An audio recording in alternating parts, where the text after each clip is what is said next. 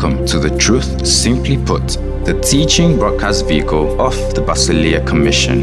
On today's teaching by Alexander Victor, God's Word rightly divided in the light of Christ, who is the central theme of the entire scriptures, will come with simplicity, precision, clarity, and power to instruct, admonish, edify, and build you up into the full measure of the stature of Christ.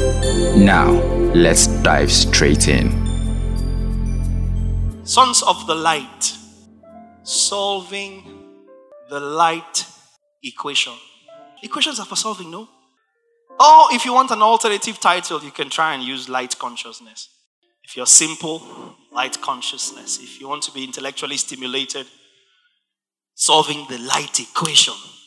If you just want to be spiritual without all of that rigmarole, sons of the light. Choose your light. Are you ready?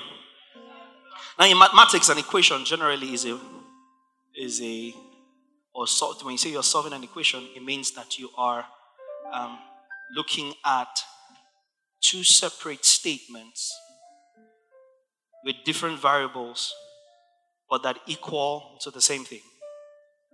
And usually that same thing, a standard simple mathematical equation will have like a constant, will have a coefficient, will have a variable. Usually what you're trying to find is the variable that links you to the constant and the coefficient, such that whatever appears on one side of the problem or the equation equates in equal amount to what is on the other side of the equation, even though two of them look different at face value. Make sense? So we say 3x plus 5 equals 14. It means that 14 is the sum of 3x plus 5. So basically when you say find x, right? So essentially solving the equation is working out the variable such that the statement on the left is equal in amount to the statement on the right. Make sense? So let me give you a random-ish sounding equation. We are sons of the light equals God is light equals Jesus is the light of the world. In whatever order. But all these three things mean the same thing. We have to find what the variables are and try and equate them all to be the same thing. We are sons of the light, God is light, Jesus is the light of the world. All equal to the same value. That's interesting. 1 Thessalonians 5 and 5. This teaching enables me to get to something I've been wanting to get to for a long time. I've been wanting to teach 1 John. So finally, this teaching enables me to teach 1 John as a letter. Because you will never understand 1 John if you're picking verses.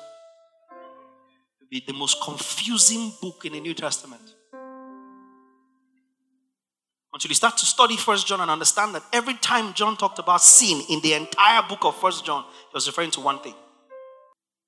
All of 1 John, all the 4 or 5 chapters, every time he's talking about sin, it's contextual. He doesn't have what the world interprets to be sin on his mind. Fornication, adultery, lasciviousness, drunkenness, all of that stuff. There's nothing about those. That's why he doesn't talk about confessing sins to God. 1 Thessalonians 5. Let me start. Is it okay to try and start? Let me try and start gently so I can take it systematically. 1 Thessalonians 5, I need from verse 5, but I will, for sake of context, read from verse 1. Scripture we have come across in diverse ways, in different teachings. But concerning the times and the seasons, brethren, you have no need that I should write to you. For you yourselves know perfectly that the day of the Lord so comes as a thief. In the night, it is not a thief. It comes as a thief. For when they say, peace and safety, then sudden destruction comes upon them as labor pains upon a pregnant woman, and they shall not escape, but you.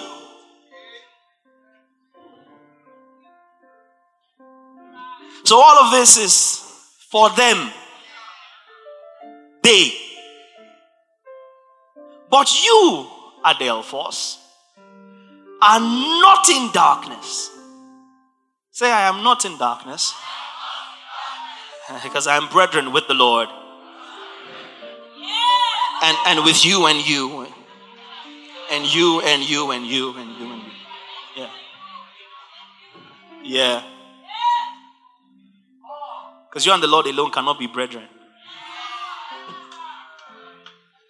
Yeah. It's a threefold cord that is not broken, scripture says.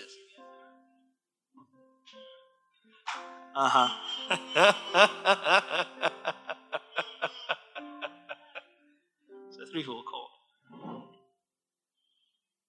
So John will say, you have fellowship with us, and our fellowship is with the Father and the Son. Threefold. So them, but you, brethren, are not in darkness, verse 4, so that this day should overtake you as a thief. It is them it will overtake as a thief. Them, they. Say with me, there is a separation. Say it again, there is a separation. There is. Oh, I'm excited about today. There is a separation. You are not in darkness, so that this day will overtake you as a thief. In other words, the day will only overtake as a thief those who are in darkness. Them. Whoever they is. But I and they. And they and me. That's all that matters to me right now. I'm going trying to get them to hear the gospel and receive Jesus and everything, but I and they. And they and me. You are not in darkness that day shall overtake you as a thief. Why? Goes on to say in verse 5. You are all. He looked at the Thessalonian church and us by extension and didn't care where they were in their struggles. Didn't care where they were in their evolution, in their Christ walk. He said, you are all sons of the light and sons of the day. We are not of the night, nor of the darkness. We are sons of light.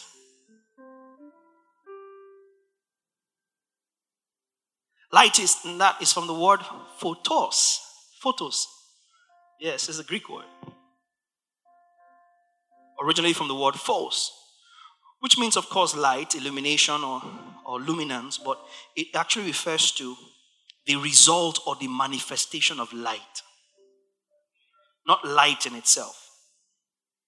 So when light casts upon something, the image that is formed by the action of light upon an object, that's light in scripture.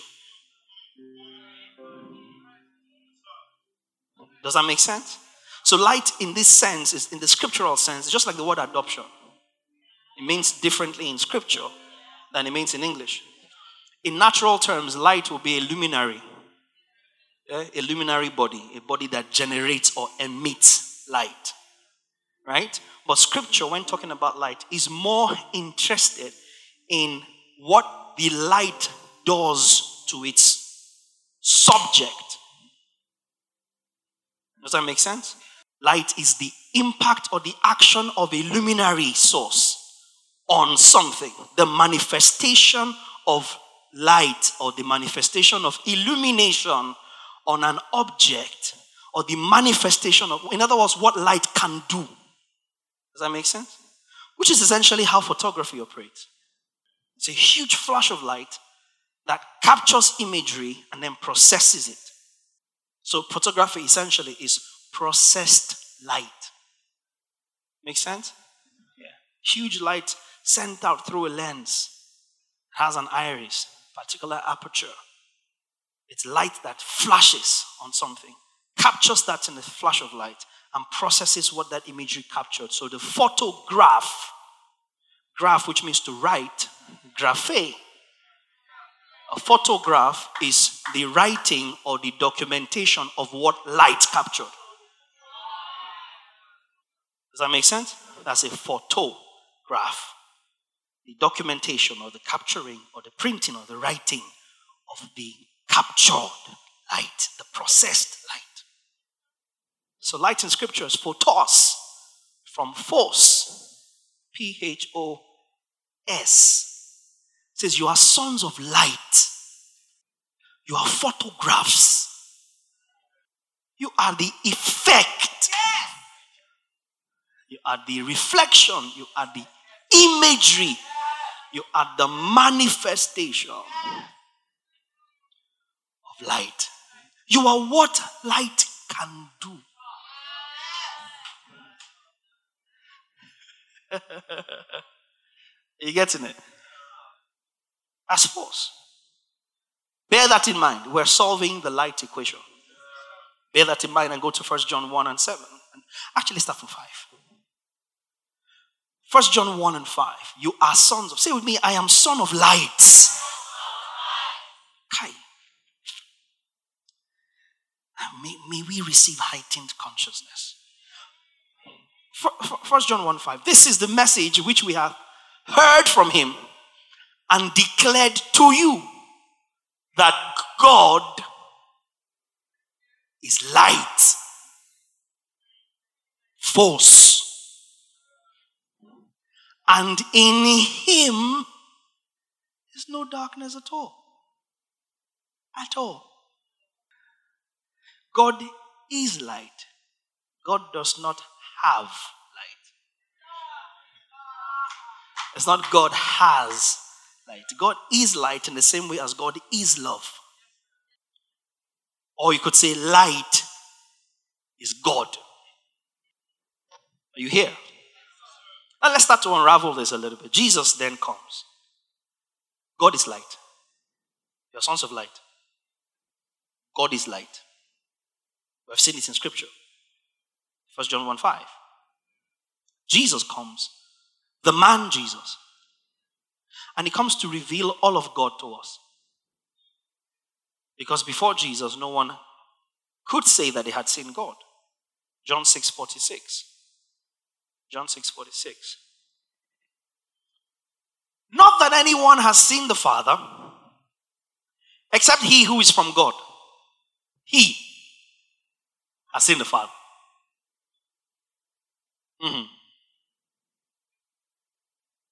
Except he who is from God.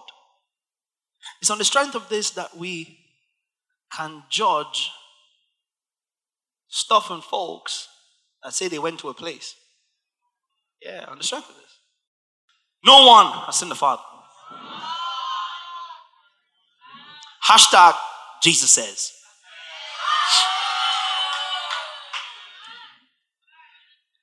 Except he who is from God, he has seen the Father. John 1:18. Let the scriptures speak for themselves. John 1:18. No one has seen God at any time, John says. The only begotten Son, who is in the bosom of the Father, he has declared him. Now, I don't want to focus on this, but it's interesting that John is saying the only begotten Son who is in the bosom of the Father. John was saying this when Jesus was on the earth.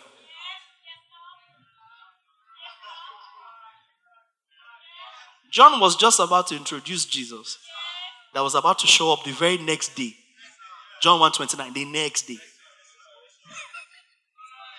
So it wasn't that John was prophesying before Jesus was born. There was only a 6-month difference between them. John was 6 months older than his cousin Jesus. And he says, the only begotten Son, verse 18, who is in, not who was. who is in the bosom of the Father, he has declared him. That means this is not literal or geographical, that bosom or that right hand. It's positional. It has to be a statement of position, not necessarily a statement of location. So the right hand of God is not a place. The right hand of God is a given position. So when Jacob will say, "Thou art the son of my right hand," he means this: thou art my favored son. Are you following me now? The right hand was a typology of the place of favor and authority and advantage. Don't look at right hand in African terms. No, I can't wipe my bum with my right hand. What is wrong with you? Oh, sorry, you're African. That's you calling unclean what God made clean. That's you magnifying one of your hand above the other. How dare you?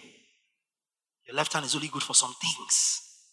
Right hand for some other things. So you yourself have said one of your hand is an hand of dishonor and another one is a hand of honor. Yourself have dissected your own body. I'm not telling you what to wipe with or whether to wipe. That's your absolute business.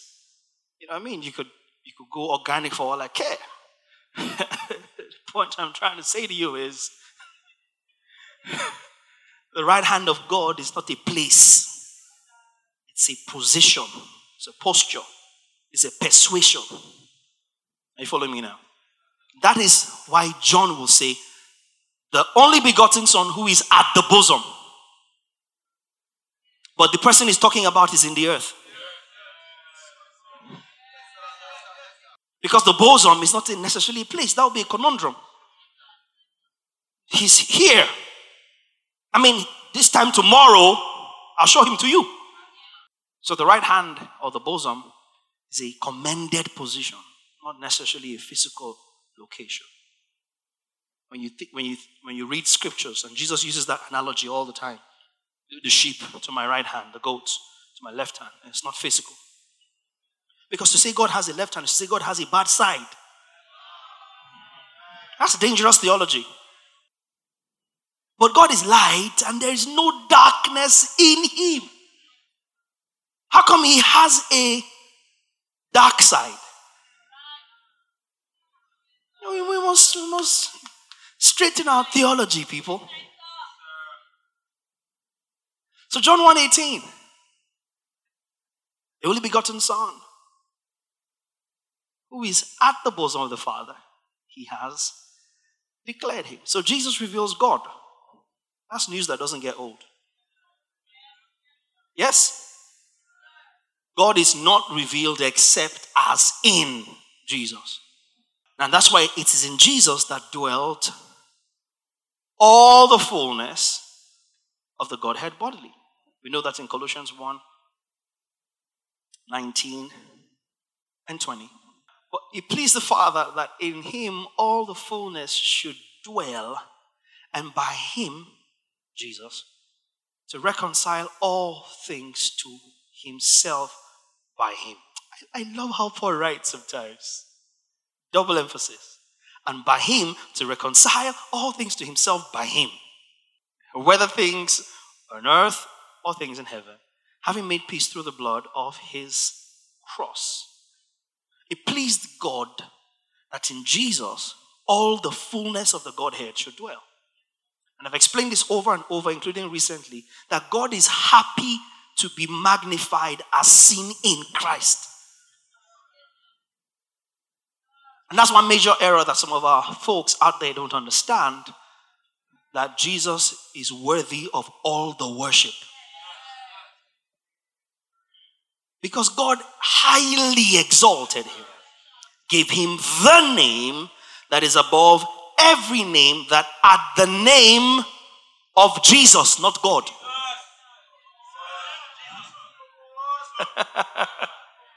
At the name of Jesus, The name and this is not what I'm trying to teach about. But the name is not Jesus. That's not the name at which everybody bows. It's onomatos, the authority, the identity. Just like I've explained light being the effect of light. It's not Jesus at which every knee bows. It's the authority, the identity behind who Jesus is. And so, drama and Nollywood movies have deceived you to make you feel like Satan cannot call Jesus. Demons, when they call Jesus, they fall.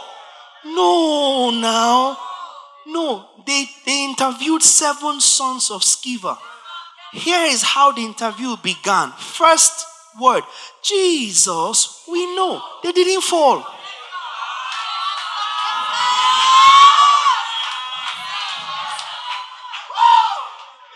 They said, Jesus, we know. They called Jesus nicely and coolly. Nothing happened. Then they said, Paul, we know. Then they say, who are you? That's where the problem was. That story never gets old. How one demon-possessed guy could gather 7 able-bodied men and beat the foolishness out of them and tear their clothes, and none could escape. But they said, Jesus, we know. So they have no problem calling his name. Why would a demon call the name of Jesus and fall when their boss goes to the throne every day? Every day. Part of his job description includes reporting before the throne of grace.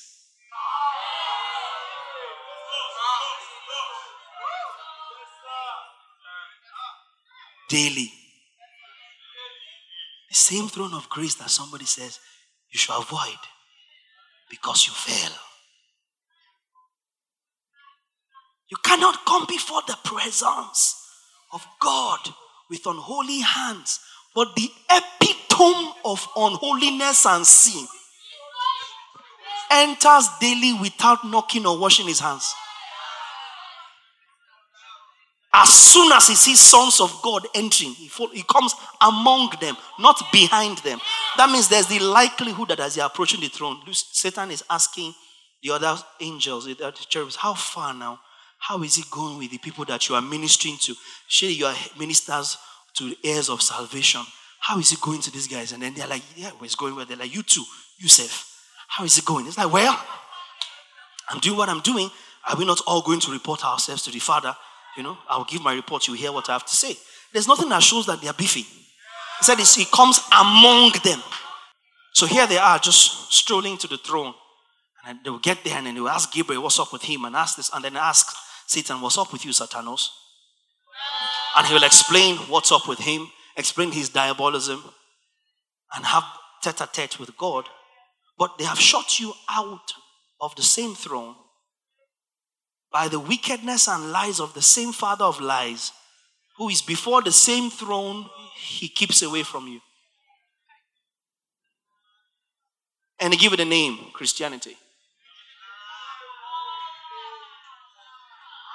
They give it a name, religion. They give it a name, holiness movement. So it's not Jesus. They can't call that name. Says who? The guy comes up to the Son of God and said, if thou art the Son of God, worship me. And Jesus didn't slap him. Thunder didn't strike him where he was, like you see in the movies and the drama. He kept coming to Jesus regularly. If you're the Son of God, turn these stones to bread. If you are the Son of God, bow down and worship. If you're not going to throw yourself up over. And even when Jesus rebuked him by the word, get away from me, Satan. Thou shalt not tempt. He says, Satan left him for a moment. That means there were unrecorded times, as John says in chapter 21, where that idiot came back. He's that consistent. When Jesus was there saying, let this cup pass by me, was it the Holy Spirit that was inspiring him? In that same garden, what did he tell his disciples? Watch and pray lest you fall into... God does not tempt anyone, nor does he. So who is the tempter? Who was in the Garden of Gethsemane? Who was in the Garden of Gethsemane trying to work Jesus? Relax it for a moment. He kept showing up. Kept showing up. Over and over, if you are the Son of God, bring yourself down from the cross. Who was speaking? Satanas. So that they will abort our delivery. All through. So because he doesn't tell you, oh, the second temptation of Jesus, you don't realize that all through the ministry of Jesus, Satan was present and busy. Doing what Satans do.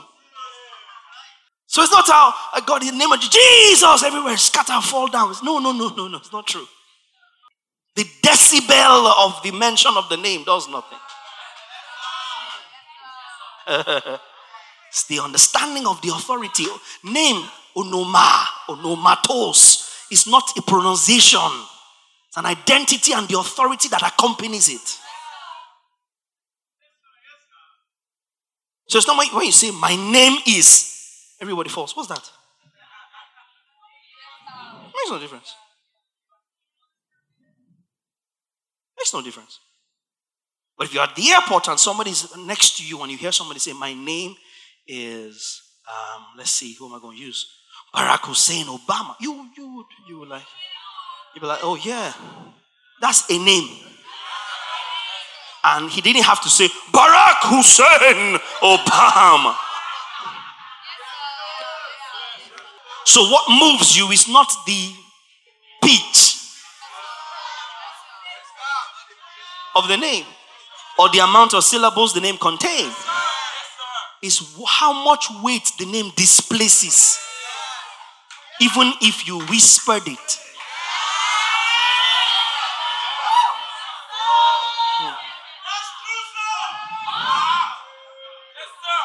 And that is why most times when you want to call a name that has authority in your life, you say, oh, hold on, power is coming, power is coming, power is coming. You don't shout.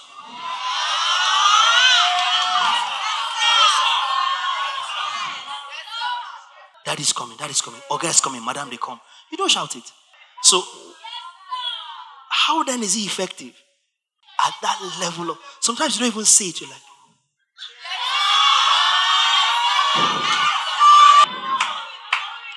you didn't say it, but you responded to it. It's only the name of Jesus that we must shout.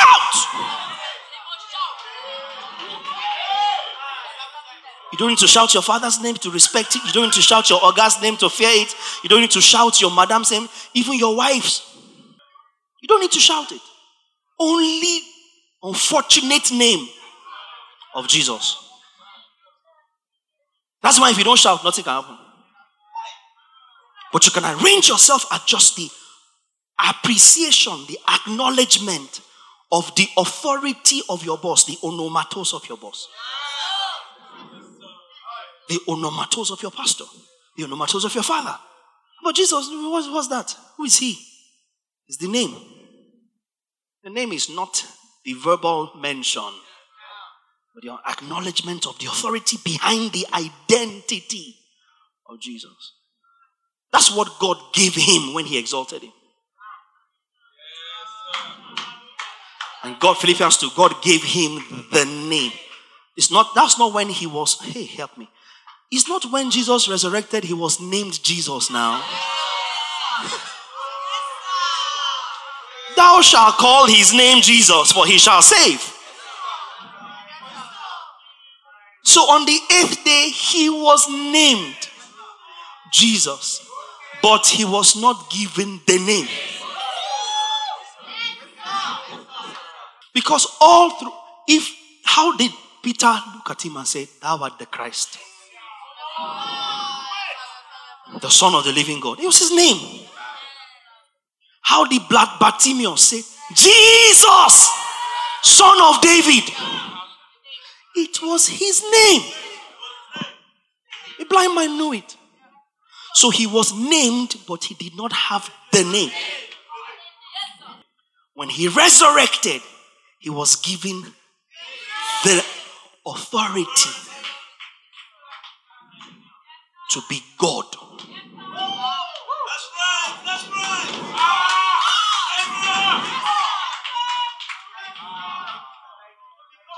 So now at the name, every knee bows.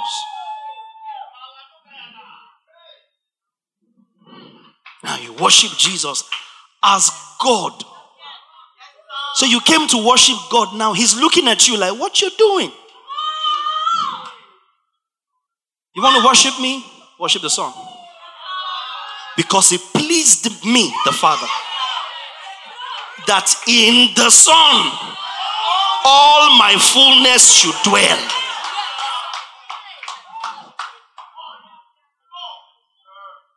Looking for my fullness, find it in the Son. I gave it to the Son. Are you here? Look at Psalm 8 and 6. I'm just trying to start. Psalm 8 and 6. Psalm 8 and 6. We worship Jesus unashamedly, unapologetically. He's worthy of the worship. And he's worthy not because we said so, but because the Father declared it so. Give him the name. Psalm 8 and 6, David is prophesying. You have made him to have dominion over the works of your hands. You have put all things under his feet. Now, Hebrews 2 and 8. Hebrews 2 and 8. See now, the writer quoting the same thing. You have put all things in subjection under his feet. For in that he put all in subjection under him, he left nothing that is not put under him. I mean, why would you say he puts everything under him and then everything excludes something? Hebrews 1 and 2, same writer. God in sundry times and diverse ways spoke. Time past to our fathers through the prophets, as in these last days, spoken to us by the Son, whom he appointed heir of all things. All things. So God is happy to be known as God in Christ. God is happy to be known as God in Christ. Now we started from somewhere. I showed you are sons of light. I showed you what light is. Then I showed you God is light. 1 John 1:5. Then I introduced Jesus as the one who reveals God. In other words, if God is light, we must see it in Jesus. And to show you how Christ reveals God, I've shown you scriptures that shows that God put all things subject to him. Are you following me now? Step by step. So God is happy to be known as God in Christ. Which is why Christ is the brightness of God. Hebrews 1:3. Who being the brightness of his glory, which is to say, the express image of his person. So, God is light. God put all things subject to Christ. Christ explains God. Christ is the brightness of God's glory. Christ is light. This Christ is the Word. In the beginning was the Word, was with God. Word was God. Same with God. All things were made by him. By him nothing made that was made. And verse 14 of John 1, and the Word became flesh and dwelt among us. And we beheld his glory, the brightness of his glory. The glory as of the only begotten of the Father. So the glory we are beholding of Christ is the glory as of God. Are we together now? Christ is the Word. We all know that. It is that Word. Who is Christ? That is life. That is light. John 1:4. Christ is the fullness of God revealed. That means if God is light, then Christ is the brightness of God. That means Christ is light. This Christ is the one that's referred to as the Word. The Word that became flesh. John 1:14. That word, now we know that word. Whenever I see word now in John 1, it's referring to Christ. John 1:14 says the word, which is Christ, became flesh. That word, it is what became the life, which is the light of men, in verse 4. I said you are in class. John 1:4. In him, who is him here now? Referred to as the word. Good, you're learning good. In him the word, or in him Christ, was life. And that life was this life is the light of men. God is light.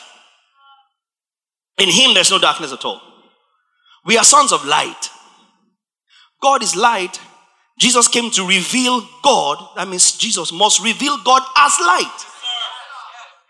If God is love, then he had to have taken Jesus to reveal God as love. For God so loved his world that he gave his only begotten Son. If God is grace, then Jesus had to have come to reveal God as grace. Now the grace of God that brings salvation has appeared. So anything God is, Christ has to reveal. So whatever Christ does not reveal, God is not.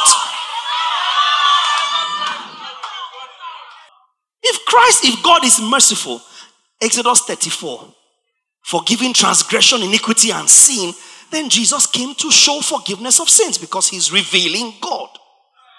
So if we have a statement on one side of this equation that says God is light, then we must see Jesus as that light.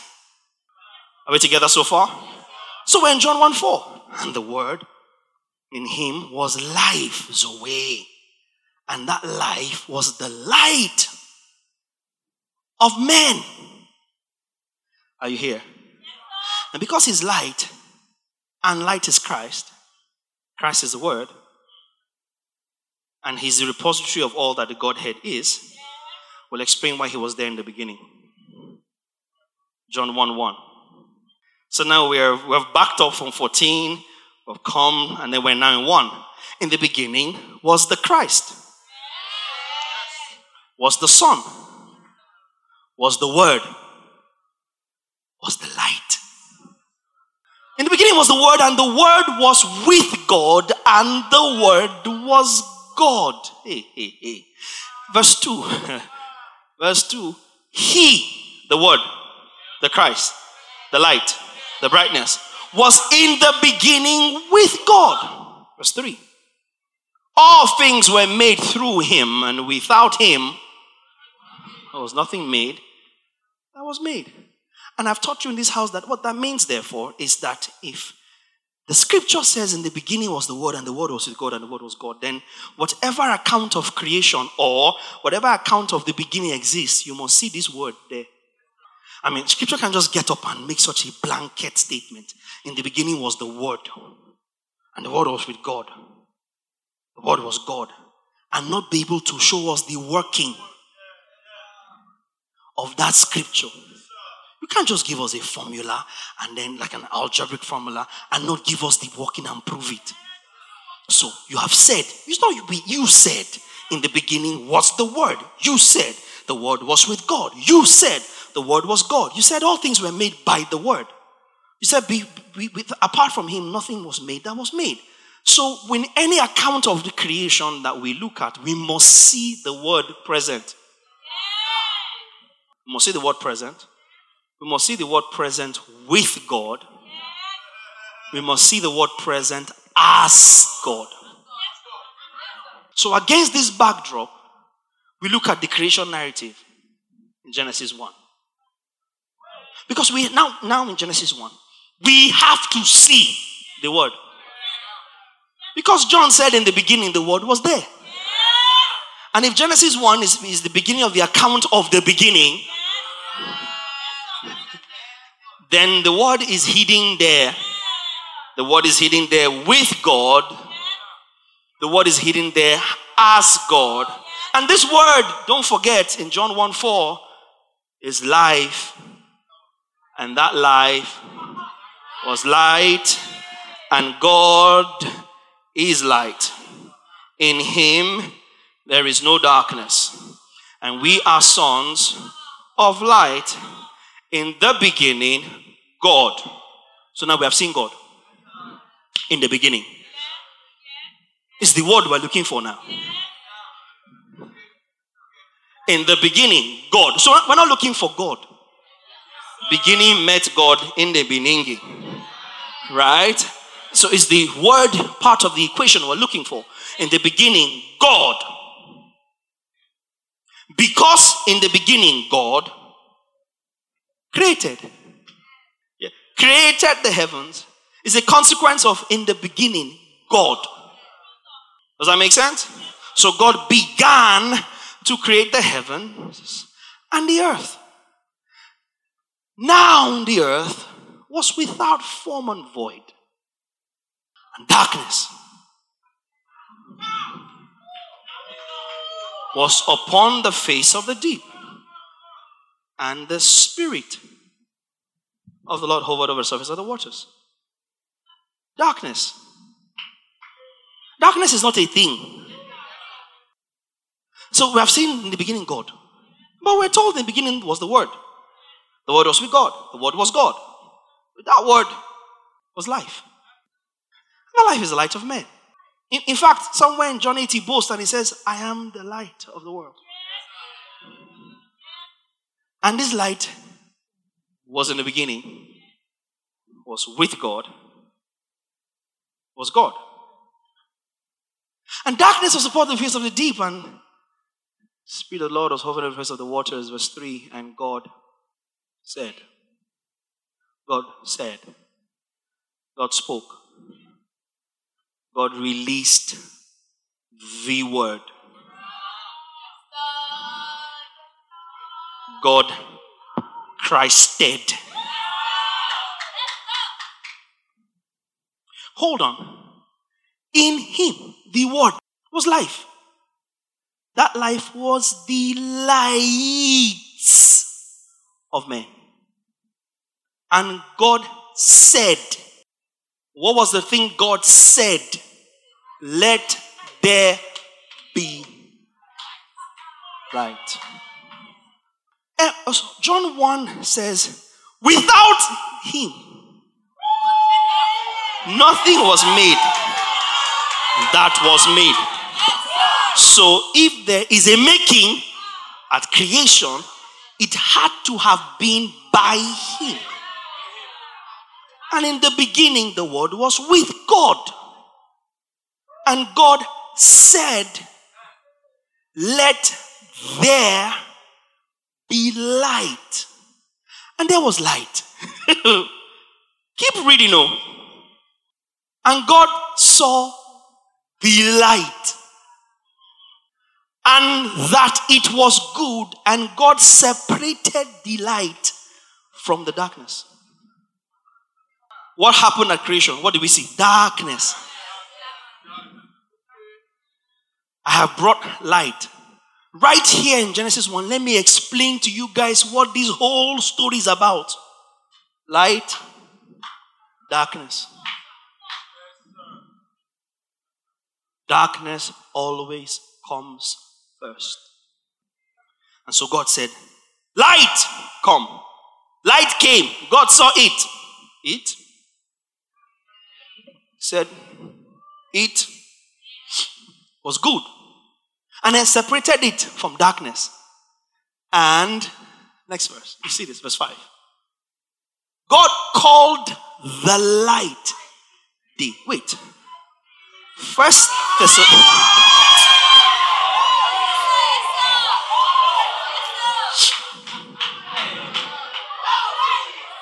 Go back to 1 Thessalonians 5:5.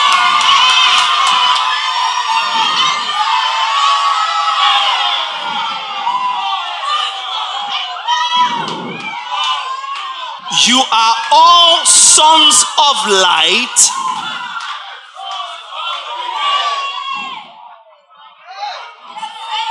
and sons of the day. And he called the light day and called the darkness night. Wait. So, look at this. So, the evening and the morning were the first day. Please, just keep reading for interest's sake. First day, what did God create? Light. Or let's use the word create. And he separated light from darkness, called the light day. Called the darkness night. There was no luminary on day one. There was no light source. There was no S-U-N. It had to have been S-O-N. So, hold on. How do you get day without sun? How do you get night without moon? And how do you call that evening and morning first day? Because you know when sun and moon and stars came, day 4. Go back to verse 6. Go back, you see. Let's read a little bit. Then God said, let there be a firmament in the midst of the waters, and let it divide waters from waters. I don't have time to show you division, the principle of division in Genesis. God made the firmament and divided the waters which were under the firmament from the waters which were above the firmament, and it was so. Keep going. And God called the firmament heaven. You see, he created heaven. So the evening and morning were the second day. Keep going. Then God said, let the waters under the heavens be gathered together into one place. Hence seas and oceans. Gathered together into one place, and let the dry land appear. And it was so. Dry land and rivers. And God called the dry land earth, and the gathering together of the waters he called seas. And God saw that it was good. Then God said, let the earth bring forth grass, the herb that yields seed, and the fruit tree that yields fruit according to its kind, whose seed is in itself on the earth. And it was so.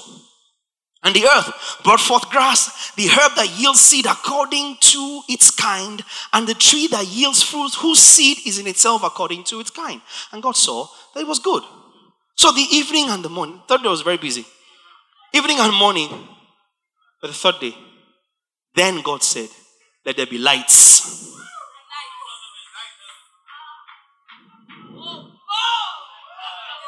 In the firmaments of the heavens, to divide, here why he introduced lights, to divide the day from the night, and let them be for signs and seasons and for days and years. Keep going. And let them be for lights in the firmaments of heaven, to give light on the earth. And it was so. 16. Then God made 2 great lights. The greater light to rule the day, and the lesser light to rule the night. He made the stars also.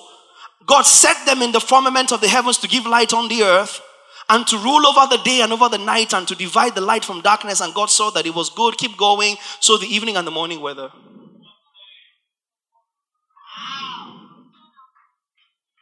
sun, moon, stars, lights. Day 4. Light. Day 1. Call the first day, call the light day. And the darkness, night. We're not sons of the night or sons of the darkness. We are sons of light and sons of the day.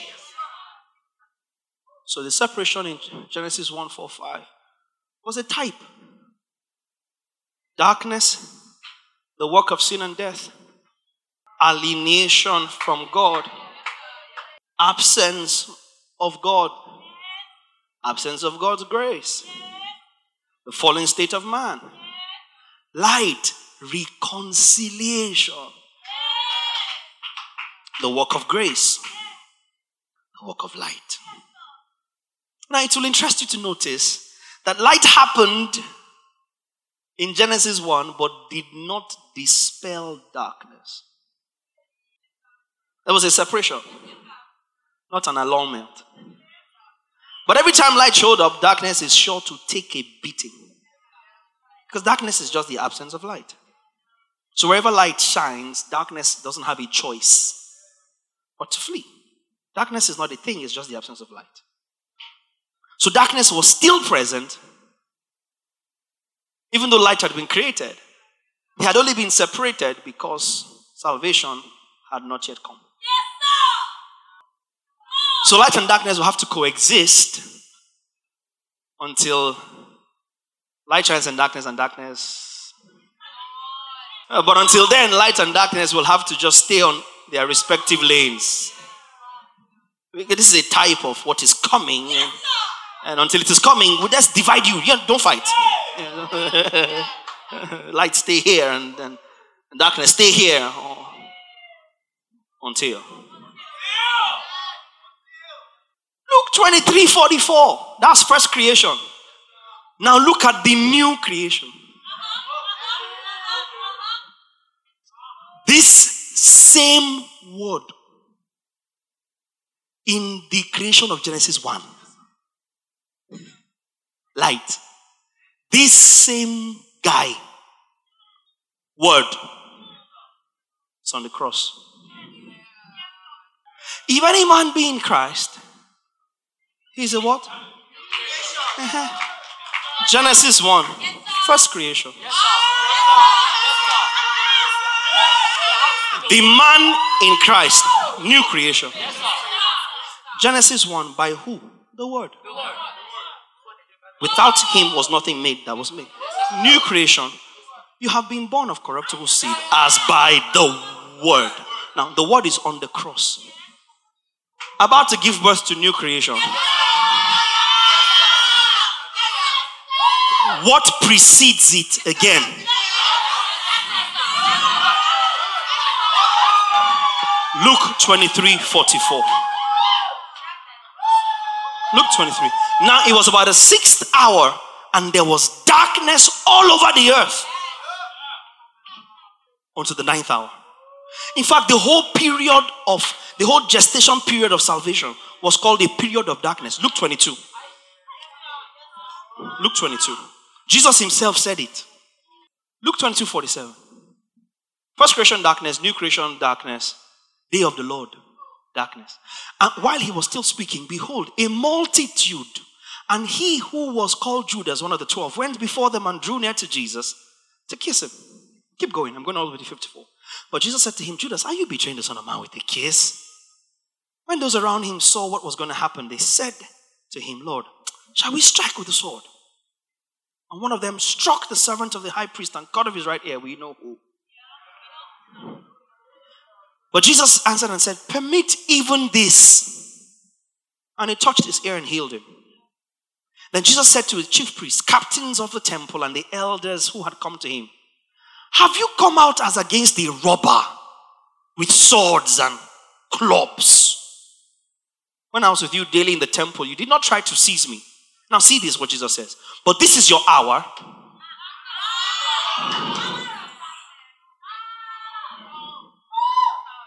So the season of new creation was a season of darkness. And Jesus said it. Not powerful. The third day, the day that's coming. Creation to the cross, day 1. The cross to the glory, day 2. The glory for eternity, day 3. The day that is coming, that day of salvation, that day of redemption. Read in Revelation what announces it. Darkness. First creation, darkness. New creation, darkness. Complete regeneration, darkness. Darkness will always precede light. If this shining of the light was on the cross, then it will mean that the full shining of Jesus did not happen until the cross. The shining of Jesus as the light of the world, as the light of God, which we have established so far, would have started when he's there to preach the gospel, or would have ended at his resurrection.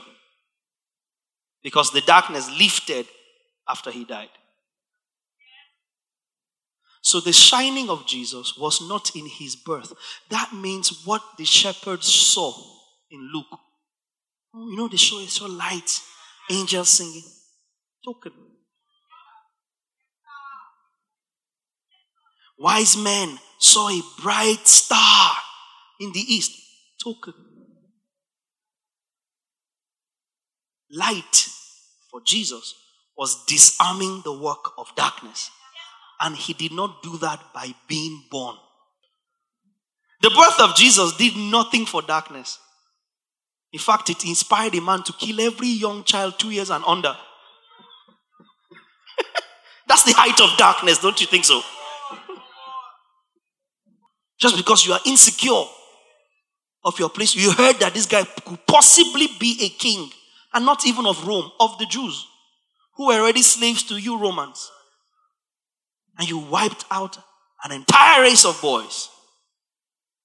That's the height of darkness. So the dispelling of darkness was not by the birth of Jesus. It was by the death of Jesus. Matthew 4:12-17. Look, you see it yourself. Matthew 4. Are you here? Are you learning anything? Matthew 4:12-17.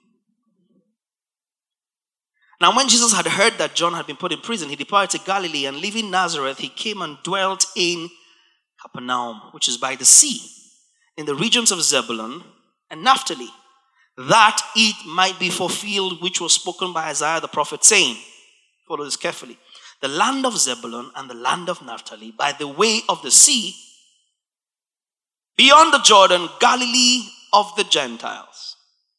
The people who sat in darkness. Just quoting Isaiah 9:1-2. Directly quoting Isaiah chapter 9:1-2.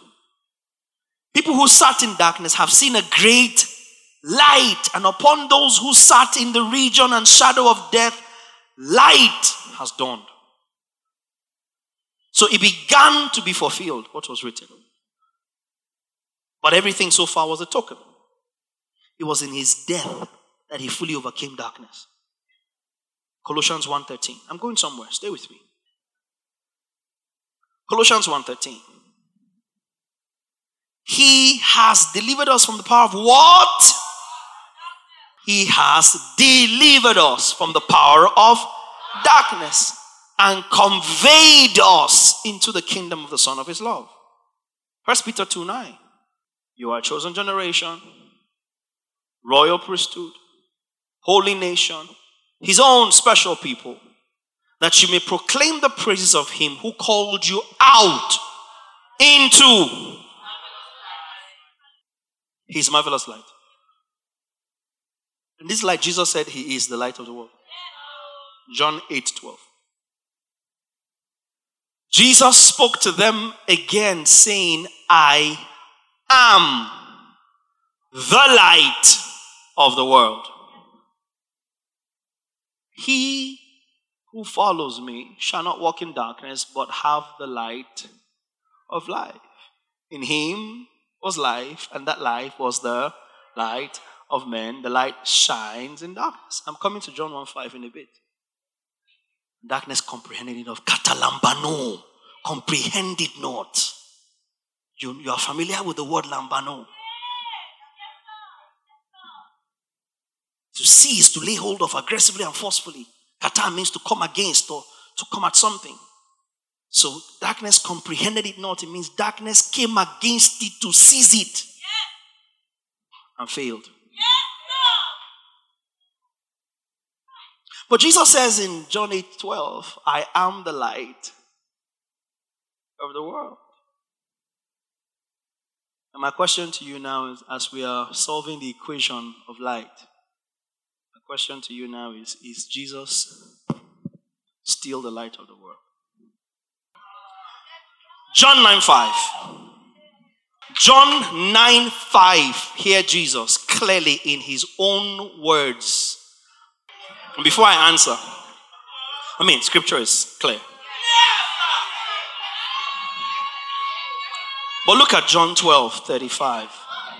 Coming back to John 9:5. I told the class is in session.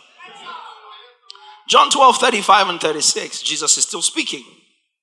Jesus said to them, a little while longer, the light is with you. Walk while you have the light, lest darkness overtake you. He who walks in darkness, this is him preparing them. While you have the light, while you have the light, believe in the light that you may become sons.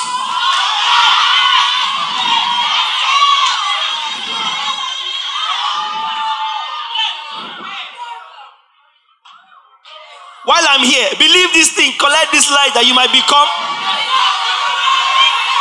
Because as I'm here, so yes, as long as I'm here, I am the light of the world for as long as I am here. So is he the light of the world? No. Is he the light of the world? Yes. Is he here physically to be? So can he be the light of the world physically? So that means bodily he has stopped being the light of the world. So the business of being light has been given over to sons of light.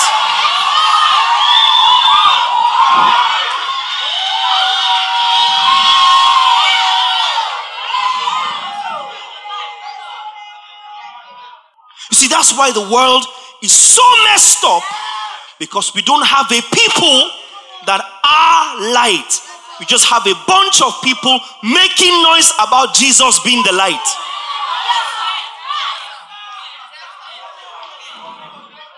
And Jesus ain't here to be no light to nobody.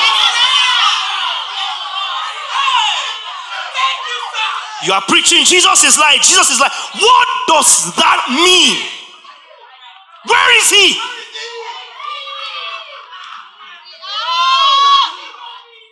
Let him come and be light and let us see.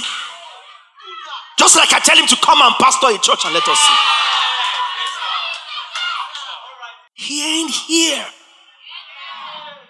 Ain't nobody seeing him. Him and all the light he was. What is the point of bringing many sons into glory if only Jesus is light?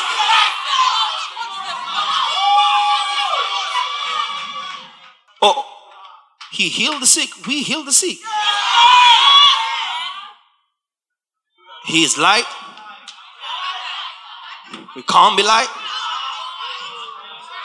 Whose light is he? His father. Whose son am I?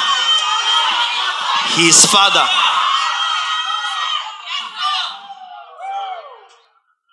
Wait, whose light is he shining? Right. Wait, who's my father?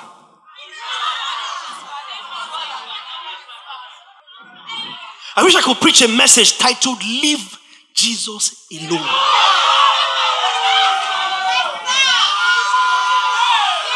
And for God's sake, take your place. Somebody said his work is finished. Every day a Christian wakes up and wants Jesus to walk.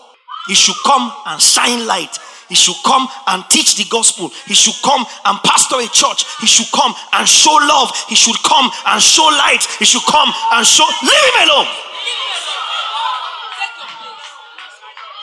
And that's why there's so much darkness. Because we think we are being religious. Talking Jesus. When he left his body and entered yours. If Jesus is light now, it's down to you.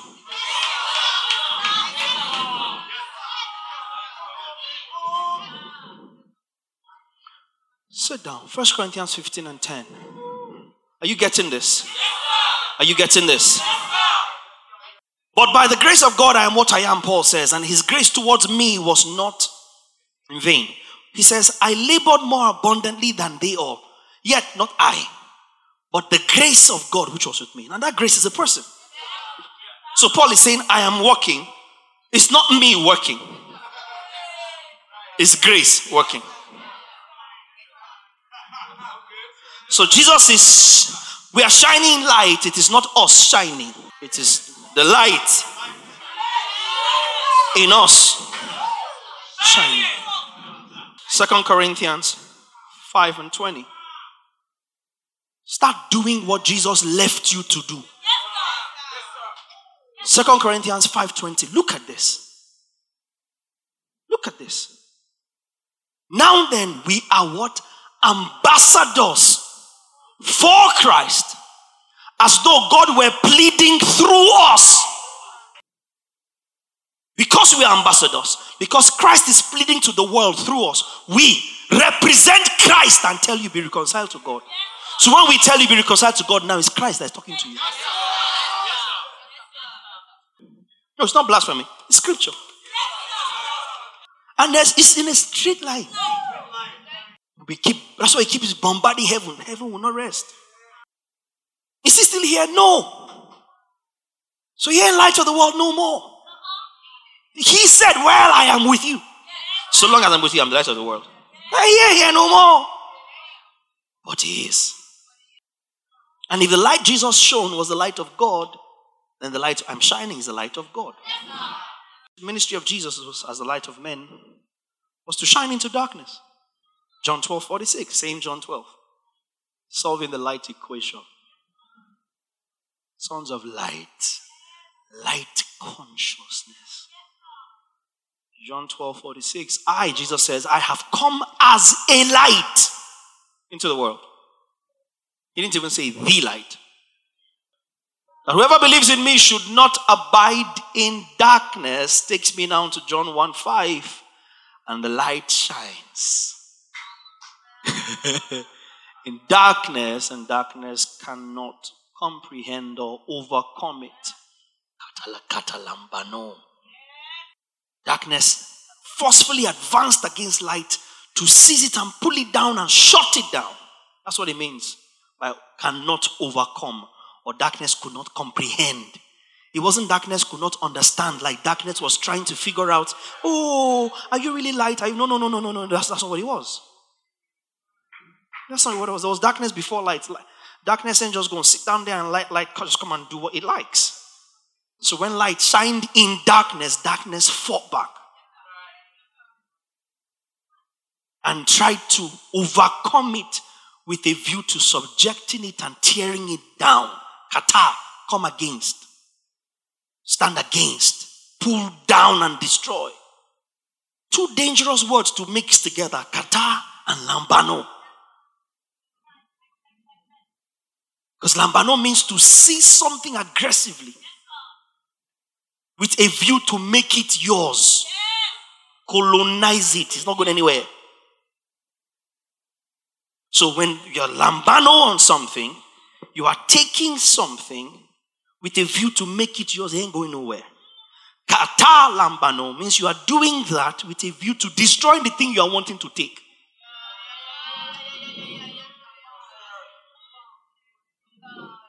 Does that make sense? Lambano, aggressively, forcefully take it. Make it mine. Kata, aggressively take it, forcefully make it mine in order that I might destroy it. Does that make sense? So kata is the proposition that qualifies lambano. Kata lambano. Darkness came to take it, collect light and swallow it and destroy it. Let it bring no photos.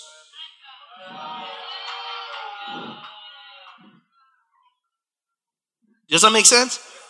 When you take a photograph, it's blank. If you're old enough to remember the days of negative and washing, and you take your film to the studio and they wash it, Phototech or wherever it was them days, and you look at your negative and there's nothing. And that's somebody's wedding reception. Has been catalambanoed. That's your graduation party without proof. and all day you're there with your certificate and you're just taking photos and photos and somebody's assuring you that they are capturing moments, and then you ask for the photographs and there's 200 files. It's not like you didn't snap, but there's 200 files, and then you take all of that and you find that they're all corrupted files because the photography bore no fruit. So Catalambano is not stopping you from snapping. It's stopping the photography from prospering. Because why are you graduating when we have not even written JAMB? You're making noise, 25, you're graduating. We're here. You couldn't finish school. And now you give me the phone to snap you. It's not snapping. I will snap. Since I cannot slap you, I will snap you.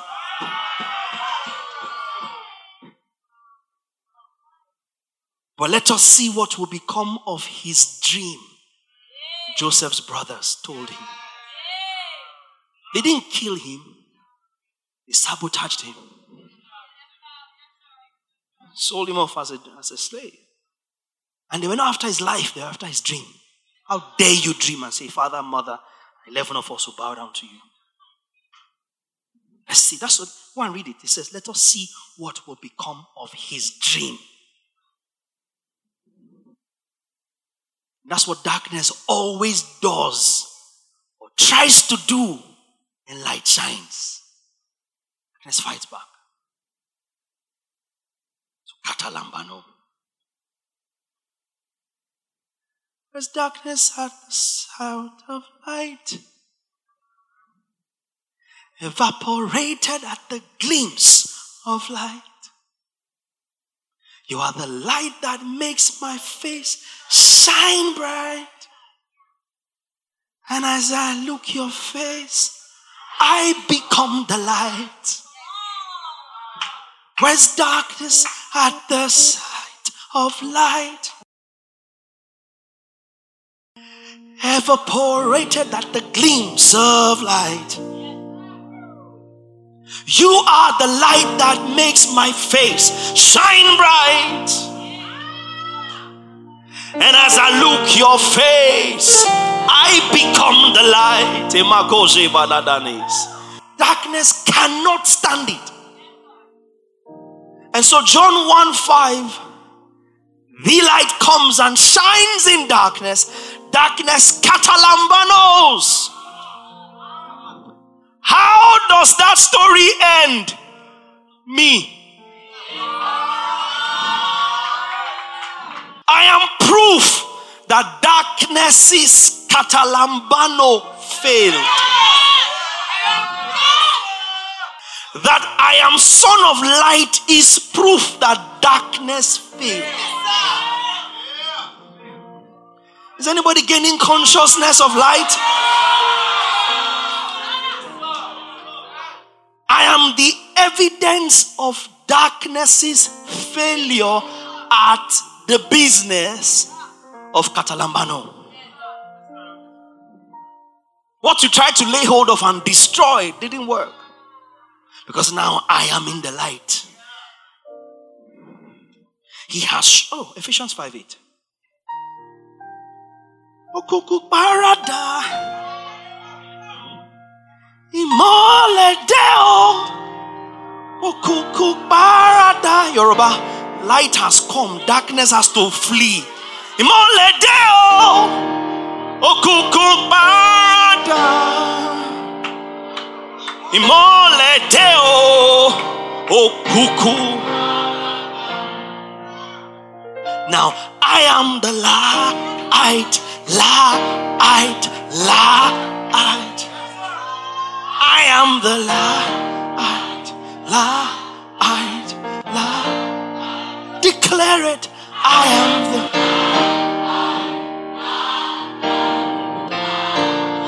am the light.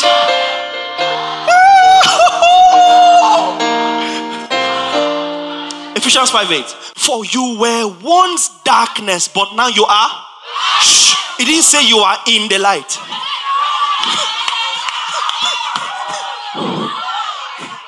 It didn't say you were once in darkness and you are now in the light. It said you were darkness, but now you are light in. It's one thing to be in the light. It's one thing to be the light. So it's because I am light that I can walk in the light of God. I am walking in the light of God because I am light. I am walking in the light of God. I am walking in the light of God. Help me say, I am walking. Oh, I am walking in the light of God. Why? Because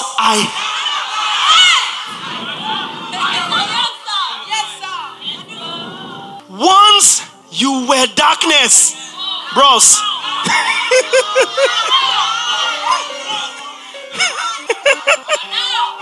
Bros. That's how deep it was. You were darkness. It's because you were darkness that you were in darkness. But now you are light in the Lord. Why? 2 Corinthians 4:6. Because he caused light to what? Shine in our hearts to give the knowledge. 2 Corinthians 4, 5 and 6.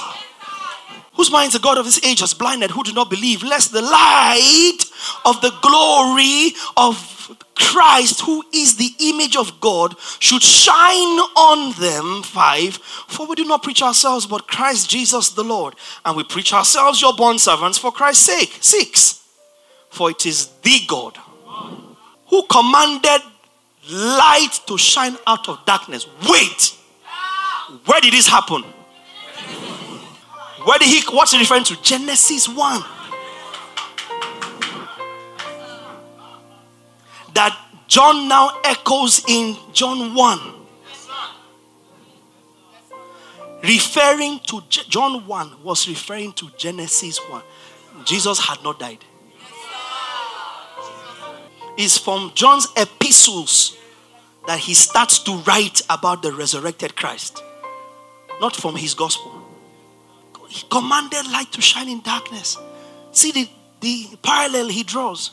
Who has caused, shone in our heart, to give the light of the knowledge of the glory of God in the face of Jesus Christ. That was who that light that shone in that darkness in the Genesis 1 first day, where there was no sun, no moon, no stars, no seasons, no days, no years, no weeks. But there was light that separated the darkness. Out of the darkness into your glorious day.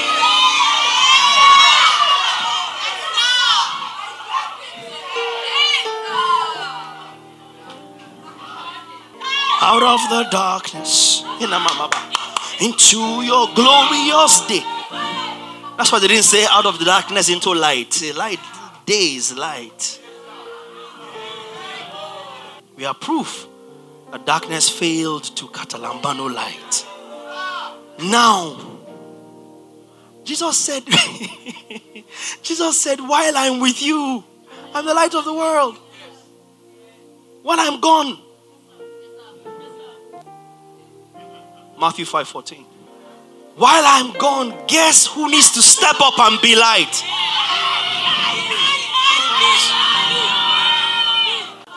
You see, I apologize on behalf of Christianity that they have sold you a God that has security issues. We see the God that we know in the scriptures, he has zero insecurity issues, which means Jesus can say, I am the light, and then say, you are the light. And he doesn't feel belittled or spited or inferior. Say, I am light, I'm my father's son, and you are. I came to bring other sons into glory, so I am light, but I'm gone. I'm only this light while I'm here because I'm the only begotten son. Once other sons enter glory, they become. We are sons of light. That makes us the separation.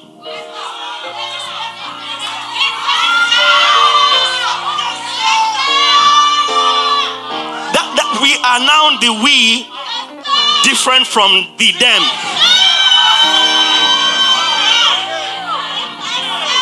For we are not like them. They say we are not. Therefore, the day of the Lord cannot overtake us as a thief in the night, because we are not of the night. We are not of the darkness. We are of the light, which means we are of the day. And because we are that, we can go into the world and be light. So guess what? The world is not looking for the light of Jesus.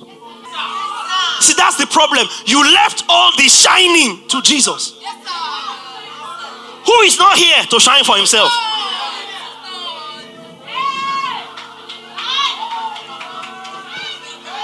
He ain't here to shine for himself. He ain't in your class. He ain't on your street. He ain't in your compound. He ain't in your room. He ain't in your WhatsApp. He ain't here to shine for himself. That's why darkness appears to be katalambanoing. That's why the church is weak. We have abdicated our place for a Jesus that is not here, that the world doesn't know what he looks like.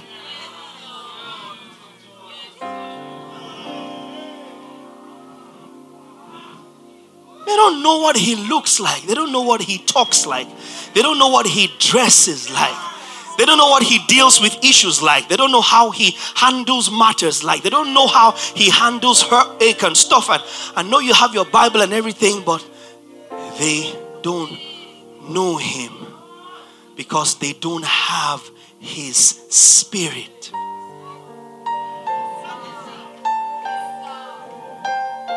So why are you trying to sell a Jesus that they don't have the capacity to know, when you have the capacity to be the Jesus they see? Light consciousness.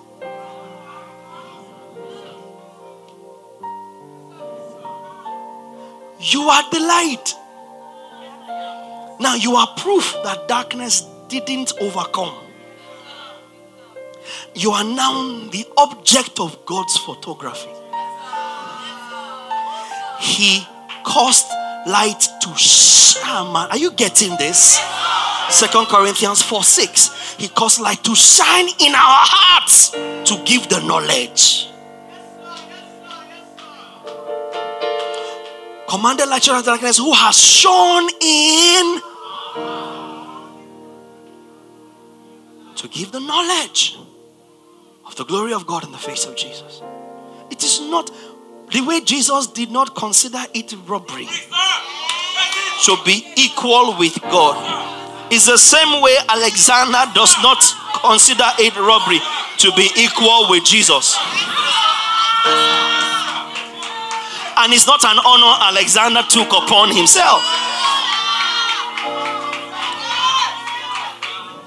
Jesus told us to believe him and become sons of light. Then he turned around and said, you are the light. So I am the light. Hey, see how crucial my life is. I took over exactly where Jesus stopped.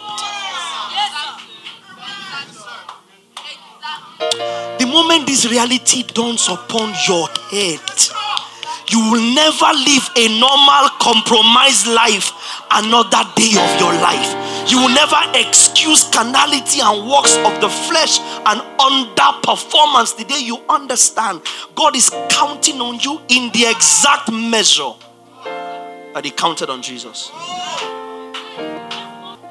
Exactly where Jesus stopped. This is where I took over. Me too. I must walk the works of him who sent me while it's day.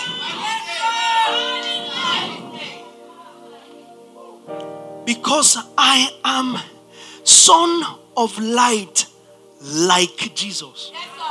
Jesus said, I am light because he too was son of light. His light was a reflected light. In other words, he has no light of his own. Because he's the brightness of God's glory.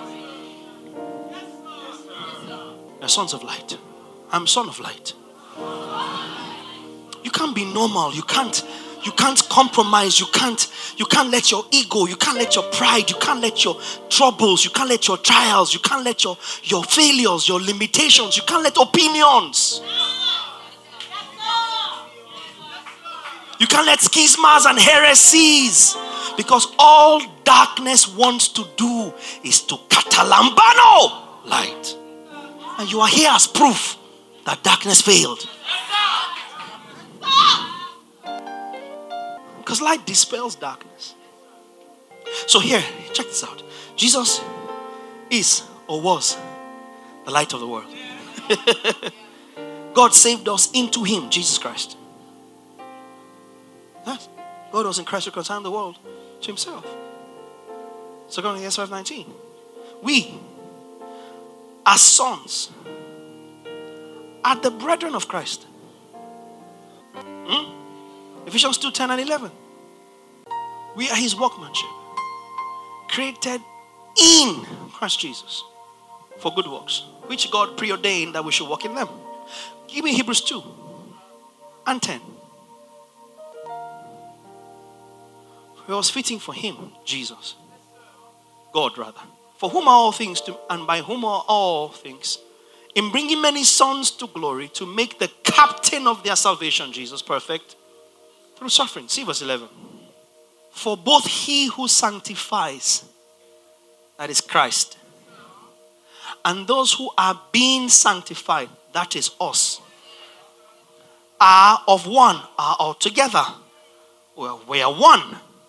For which reason Jesus, who is the one who sanctifies, is not ashamed to call them brethren. Now, here's something interesting I want to show you. In the baptism of Jesus at the Jordan, in Matthew 3, I said we're brethren with Jesus. And it's not robbery to consider ourselves equal with Jesus. I know some religious minds are going, come on, that's too much. That's why it's good news. What's the first thing you say when they give good news? I can't believe this. Is that not so? Yeah. This is unbelievable. I can't believe this. It means there's nothing I have to do. My sins are forgiven. Wow, I can't believe this. Oh my God. After you finish crying, you can't believe it. Believe it. It will not change in value because it sounds unbelievable. Come back tomorrow. It's still there. In the same measure, in the same value. And don't tell me to reduce the value of salvation just because it has to be something you can believe. No, that's unbelievable. That's ridiculous. That's evangelion.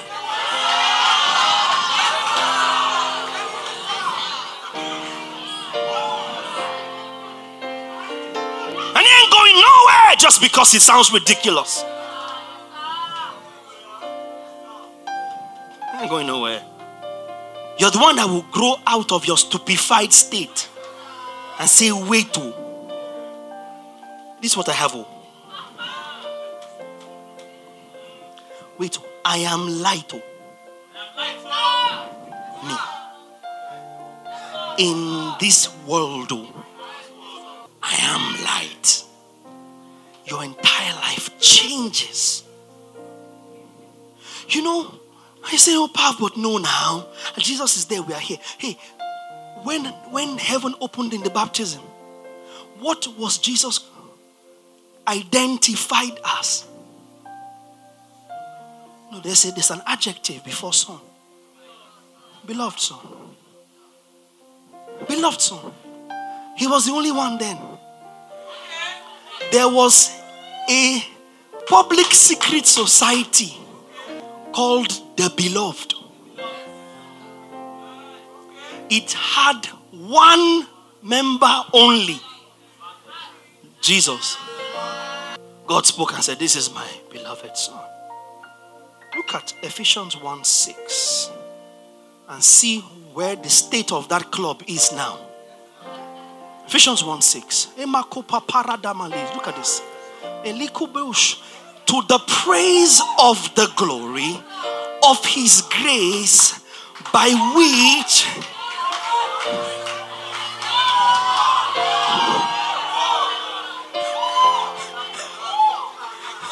which he has made us accepted in that beloved. That same closed group. That same exclusive gang of beloved sons of God that had only Jesus. Yeah. Founding member. Yeah, we agree. Nobody can drag that with you. Nobody. But as far as the beloved club is concerned, as far as he's concerned, though, I don't know about you, but I have been accepted in the beloved. That explains 1 John 3:1. Behold what manner of love the Father has bestowed upon us that we should be called. Us and Jesus are in the same club. Our membership level is exactly the same. Exactly the same. The only difference between him and us is we have not yet, our return on investment has not ripe. Do you understand? Jesus entered first, so he has started cashing out.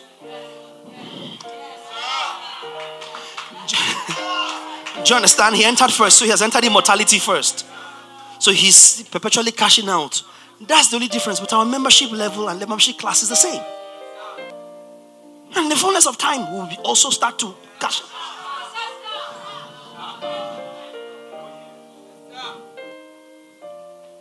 God is our Father. We are now in the light. Say, I am now in the light. Because I am the light. Acts 26:18. Acts 26:18. You see what Paul says there. He says that we're called to open their eyes. This is what God called Saul. To open their eyes in order to turn them from darkness to light, and from the power of Satan to God, that they may receive the forgiveness of sins and an inheritance among those who are sanctified by faith in me. So we are in the light. We are the light, Paul says. I love it. You were once darkness. You are now light in the Lord. What does that make us? Lights. James 1. You're sons of light, 1 John 1:5, God is light. Jesus is light of the world because it's the brightness of God's glory. He's the light that shined in darkness. He was there in the beginning in darkness, and darkness comprehended not. Brought us into the beloved. We are now sons of light. And then Paul says we are light. And Jesus is light because he's the light of God, his Father. We are in the beloved now, which means God is our Father. Us and Jesus have the same Father. God is light. Are you sure? James 1:17. James 1:17. Every good and perfect gift is from above and comes down from.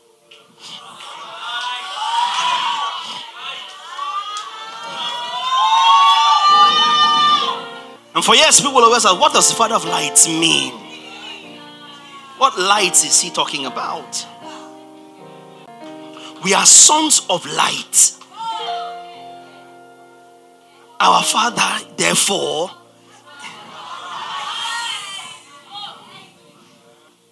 just like we are kings, and he is there. God always, have you noticed that God always qualifies himself by what he did for you? Always. Always. That's his boast and the power of the gospel.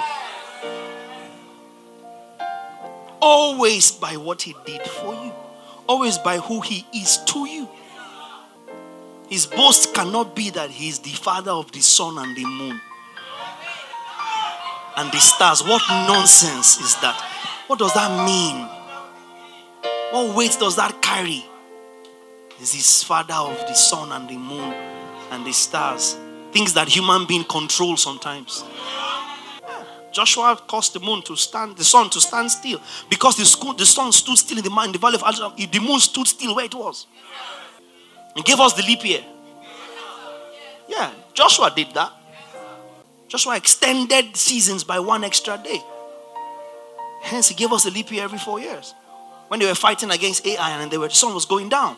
And he commanded the sun to stand still here and the moon stood still where it was when he was scheduled to come here. So extended seasons by one extra day every 4 years.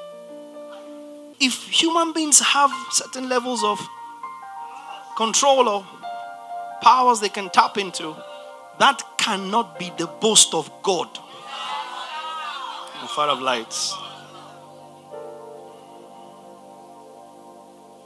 It is these lights. Because you are God's workmanship. You are, when God wants to show what he can do, when God wants to show what he can produce, when God wants to boast about how good his work is, he presents you.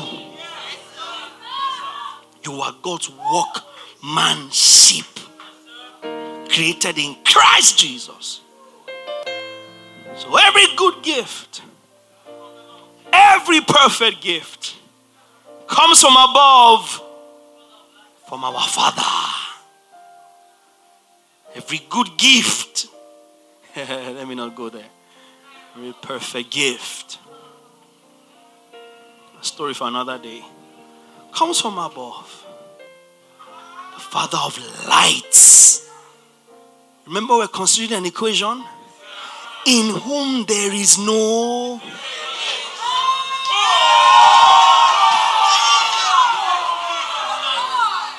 So a variable either doesn't exist or has not been solved.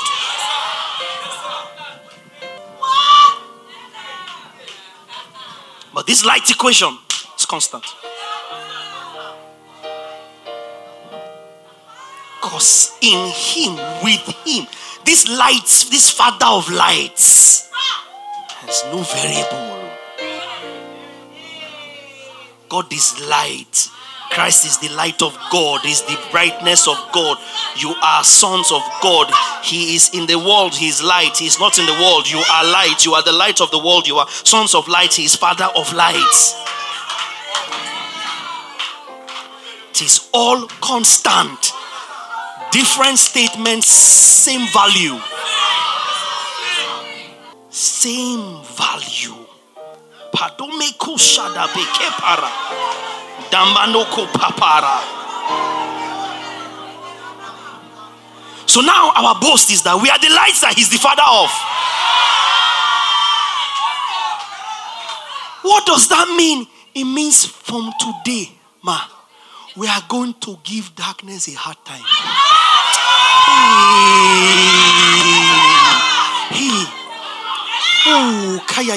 We are going to be darkness' worst nightmare. Oh, I am that light. I am all along. I have been the light. I was once darkness, now I am light.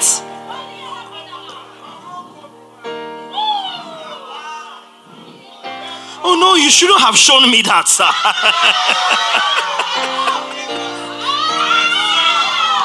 But now that you have shown me that, watch out darkness, watch out darkness, watch out darkness, watch out darkness. Light is coming for you from the north, from the south, from the east, from the west.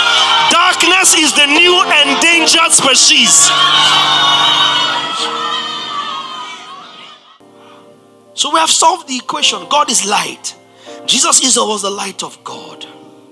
God saved us in Christ. We are brethren of Christ. He was the beloved. We are accepted in the beloved. God is our Father. Now we are in the light. We are light. He shone the light in our hearts. What does that make us? Light. Makes God our Father. He's the Father of lights. Revelation 22:5. Lion no dey born goat.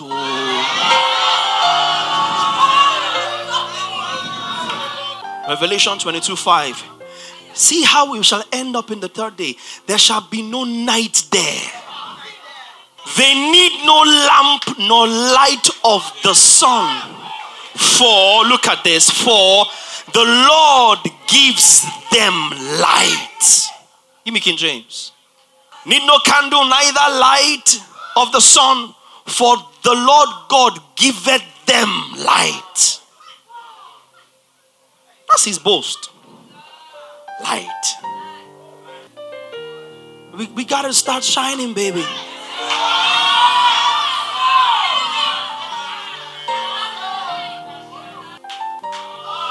Jesus has shined his sign. The onus for light is on you.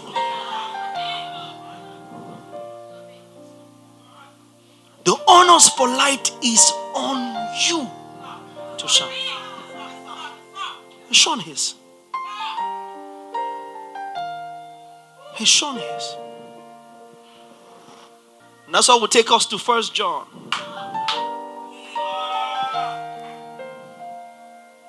1 John 1:7. Remember I showed you 1 John 1:5? See now that we have established the light equation. Now if we walk in the light as he is in the light, what does that mean? We have fellowship one with another. And the blood of Jesus Christ, his son, cleanseth us from all sin.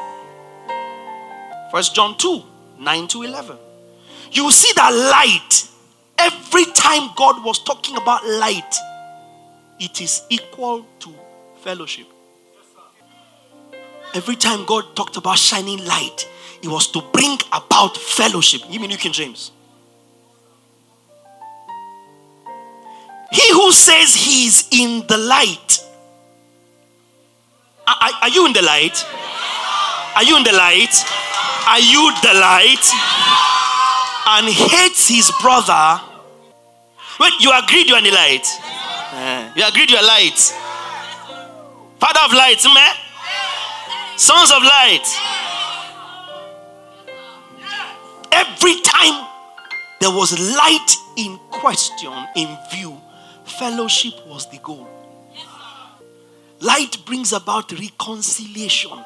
Light brings about fellowship. Light brings about union. Light brings about family consciousness. So he who says he is in the light, not he who is in the light, he who says. In other words, here is how we understand your noise. And hates his brother. It's in darkness until now. Verse 10. He who loves his brother abides in the light, and there is no cause for stumbling in him. Verse 11. I write to you, little children, because your sins are forgiven for his name's sake. You start to see that every time John talked about sin in 1 John, it was in the context of fellowship one with another. It was never to do with any other carnality.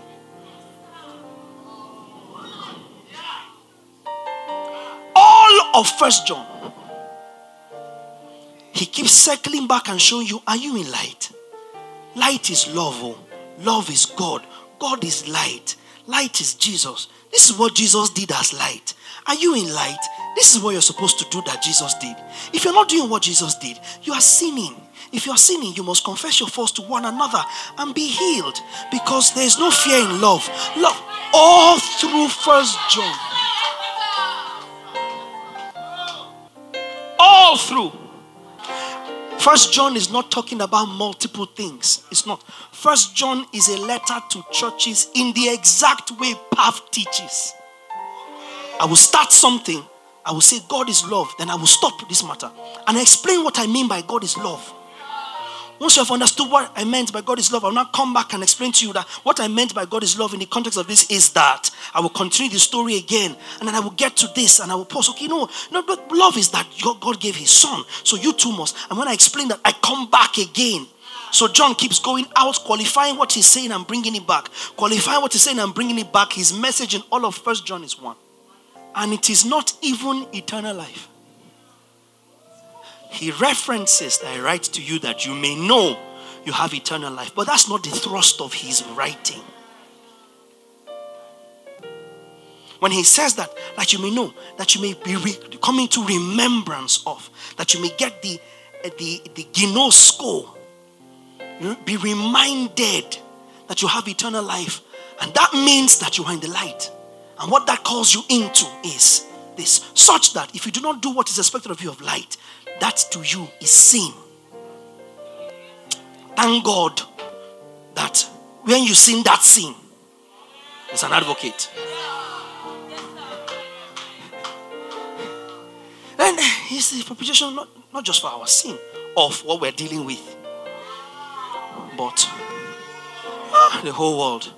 And then after he has dealt with that whole thing about Jesus being able to be propitiation for sin, he comes back again and picks his subject matter and continues to go at it, because you must hear word. Let me give you, so we are in 1 John 1, right? 1 John chapter 1 verse 5. This is the message which we have heard from him and declared to you, that God is light. That's the message. Okay, you know what? Let's start from verse 1. 1 John 1 and 1. That which was from the beginning, which we have heard, which we have seen with our eyes, which we have looked upon, and our hands have handled concerning the word of life, that life was manifested, and we have seen and bear witness and declare to you that eternal life, which was with the Father and was manifested to us. That which we have seen and heard we declare to you, that you may also have fellowship with us. And truly our fellowship is with the Father and with the Son, Jesus Christ. Now he has not said what the message is. He's just saying what we're about to declare to you is about the word of life. And these things we write to you, that your joy might be full. Now 5. Now this is the message. This message about that word of life that we have seen, and this is the message which we heard from him, and now we declare to you that. And that's the message. Keep going. Verse 6. If we say that we have fellowship with him,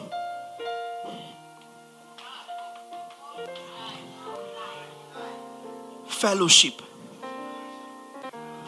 The message we brought to you is so that whatever that message is so that you will have fellowship with us, and our fellowship is with the Father and with the Son. Now, that message is God is light and there's no darkness.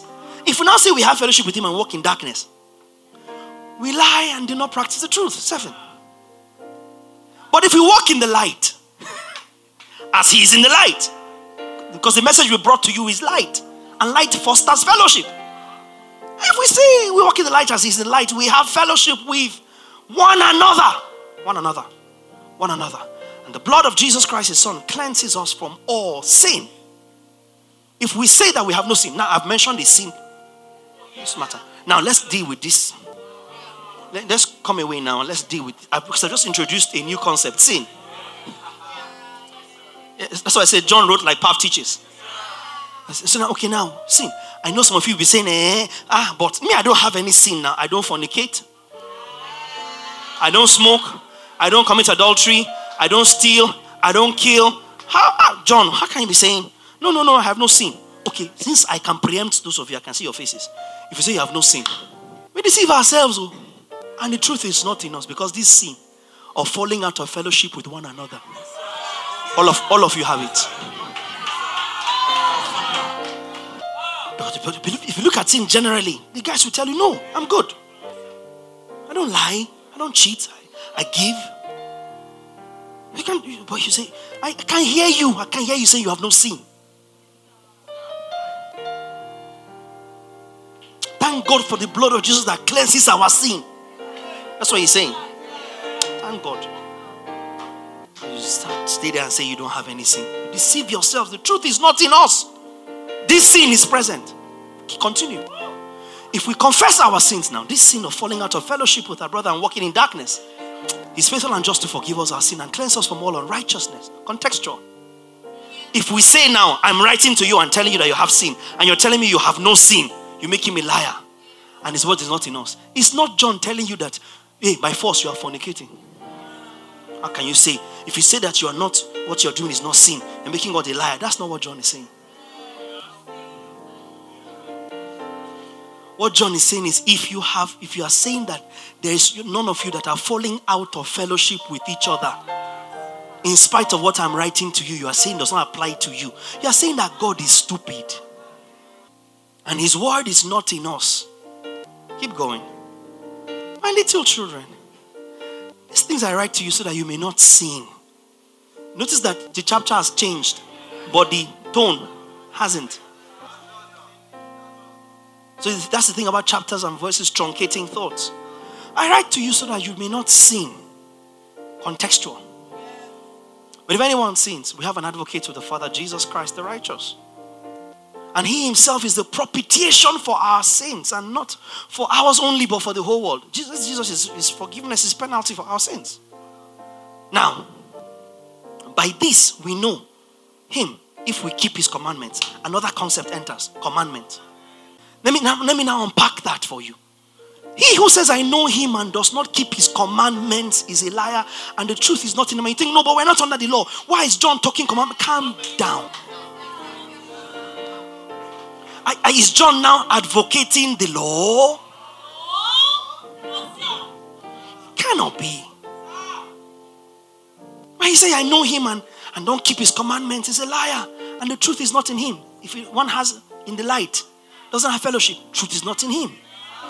You say, oh no, I'm in fellowship with everybody, I'm okay. You are lying. Truth is not in you. Thank God that when you lie this lie or this sin, thank God for the blood of Jesus that washes you. Thank God for the advocate. And then this advocate says, it's not just your advocate alone, no. It's advocate for the whole world. Okay, so now, what was I saying? So now, we know that if you don't keep his commandment, you're a liar. The truth is not in you. Commandment again. So he now goes to the next verse. Whoever keeps his word, truly the love of God is perfected in him. By this, we know that we're in him. He who says he abides in him ought himself also to walk just as he walked. Keep going. Brethren, I write no new commandment to you, but an old commandment which you have had from the beginning. The old commandment is the word which you heard from the beginning.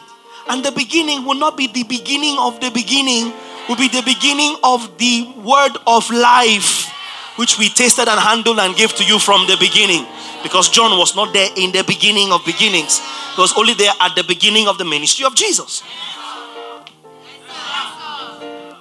You're making me teach this thing. So, from the beginning, because you know in John chapter 1, he says that which we handle from the beginning. The beginning has to be contextual. It cannot be the beginning of creation because John was not there. So it have to be the beginning of their walk with Jesus. Now, that word which you heard from the beginning. Keep going. Again, a new commandment I write to you. I'm not giving you New commandment is an old commandment, but I write to you new commandment. Which thing is true in him and in you? Because the darkness is passing away and the true light is already shining. Say with me, the darkness is passing away. Say with conviction, the darkness is passing away and the true light is already shining. Hallelujah. Next verse. Next verse. Follow this carefully. Verse 9. See, Bible study is good. Don't let anybody deceive you. Don't let anybody deceive you. Signs and wonders. Say, carry the word. Carry the word. Carry the word. Leave signs and wonders. These signs shall follow them that believe. Yeah, the word generates power for signs and wonders. Signs and wonders can never teach you the word.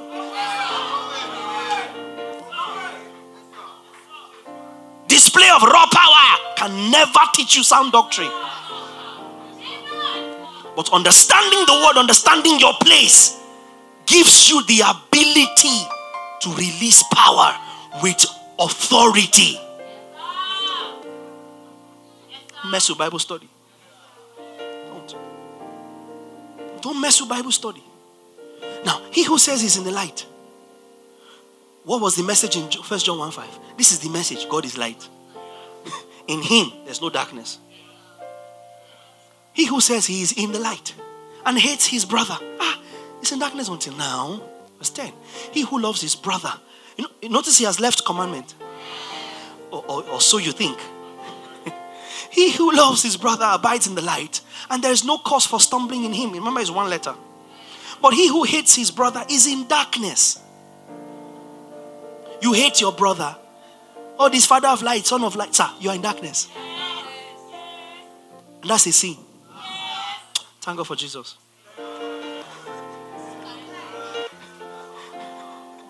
If not for Jesus, so hating your brother, you would have died already. Sin, the sin that believers sin. Not the sin of the world that the Lamb of God has taken away and he remembers no more. That's why I told you a few months ago, be careful what you define as sin. I wasn't crazy. So when it eventually gets to the sin that leads to death, to be referring to, we fell out of fellowship with somebody, and as a result of or in the midst of, the person died. Let's stay. We're in 1 John 2. He who hates his brother is in darkness and walks in darkness and does not know where he's going, because the darkness has blinded his eyes. I write to you, fathers, because you have known him who is from the beginning. He's still saying the same thing. 1:13. Yes. I write to you, young men, because you have overcome the wicked one. I write to you, little children, because you have known the Father. I have written to you, fathers, because you have known him who is from the beginning. I have written to you, young men, because you are strong and the word of God abides in you, and you have overcome the wicked one. Do not love the world or the things of the world. If anyone loves the world, the love of the Father is not in him. Just saying you have overcome the wicked one. For all that is in the world, the lust of the flesh, the lust of the eyes, and the pride of life, is not of the Father, but of the world. And the world is passing away, and the lust of it. But he who does the will of God abides forever. You see that will of God, that message. Little children, it is the last hour, and as you have heard that the Antichrist is coming. And even now, many Antichrists have come, by which we know that it is the last hour. Let's define those Antichrists. They went out from us. They broke fellowship. Not they had horns. Not 666. Not Mark of the beast. Many Antichrists have come. This is how we know them. They went out from us. It's not me, it's scripture. It doesn't say they went out of us with good reason or bad reason or justifiable reason. You break fellowship, you are Antichrist. Because you have spoiled the body. You have spoiled the body. Have introduced pain into the body. And that is an anti-Christ movement. It's an anti-Christ effort. Many antichrists have gone out of us. They broke fellowship. This is what they did. They went out from us. But they were not of us. For if they had been of us, no matter waiting happen. This is the clear, I'm reading it to you. It's a clear-cut scripture. Feel how you like, say what you like. I told you, be afraid of somebody who can receive the word of God in black and white and still pitch themselves against it. What other proof of antichrist activity do you need? The word of God is so clear.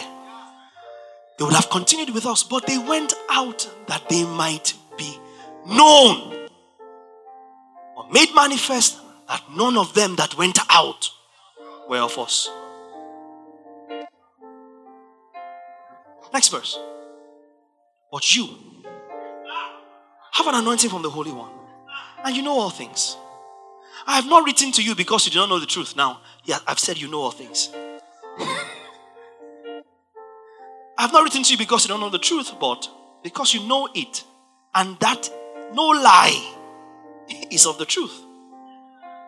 Who is a liar but he that denies Jesus is the Christ? And you think, so all it takes to be in the truth is to say Jesus is Christ. Come on, Jesus is Christ. But that's not what he's saying here contextually. It's not saying who is a liar but he who denies that Jesus is the Christ. In terms of fellowship and abiding in the word, keeping the commandments and walking in the light as God is the light. He's Antichrist who denies the Father and the Son. Go back to 1 John 1:3. We're in 1 John 2:22. Go back to 1:3, Father and Son. 1 John 1:3. Which we've seen and heard declared to you that you may also have with us, and truly our fellowship is with the. So denying Father and the Son is in the context of what? Not in the context of doctrine. It's not denying whether God is real or denying whether Jesus is real. That's not what John is talking about. Are you following this now? 1 John 2:22, that's where we are. So contextually, Father and Son, fellowship. 1 John 2:22. Who is a liar? But he who denies that Jesus is the Christ. He's Antichrist who denies the Father and the Son. It's not as simple as, I believe the Father, I believe the Son, I cannot be Antichrist. Which is what the deception is that's working in church. You look at this person now, this person is brethren. They believe the Holy Ghost. They pray in tongues. They believe Jesus died for their sins. They believe that it's by faith and through grace, through faith and not of works. I mean, they cannot not be a believer. They have not blasphemed the name of Jesus. So you cannot say that they are not a believer. But we're talking about this denying in the context of fellowship with the Father and Son. It's Antichrist who denies the Father and the Son. Keep going. It's one message all through. Whoever denies the Son does not have the Father either, because you want to form that. Yeah, don't worry about what Jesus did. Don't worry about me trying to be like Christ. I love God. Don't worry about me trying to be Christ conscious. I love God. God loves me. Whoever denies the Son does not have the Father either. He who acknowledges the Son has the Father also. It has to be a fellowship of the two. It's not either or. Therefore, let that abide in you which you heard from the beginning. If what you heard from the beginning abides in you, you will also be able, you also will abide in the Son and in the Father. And this is the promise that he has promised us, eternal life. So it's not the major reason for his writing. This is the promise he has promised us who believe the Father and the Son. These things I've written to you concerning those who try to deceive you. But the anointing which you have received from him abides in you, and you do not need that anyone should teach you, referring to false prophets. Not that you say, nobody can teach me, I have the anointing. That's not what John was saying. People have come to teach you nonsense. Schismas, heresies. You don't need any of those people teaching you. You have the anointing. That's what this is saying. It cannot be saying you don't need any pastor to teach you. Because that will be a problem. Because John himself is teaching.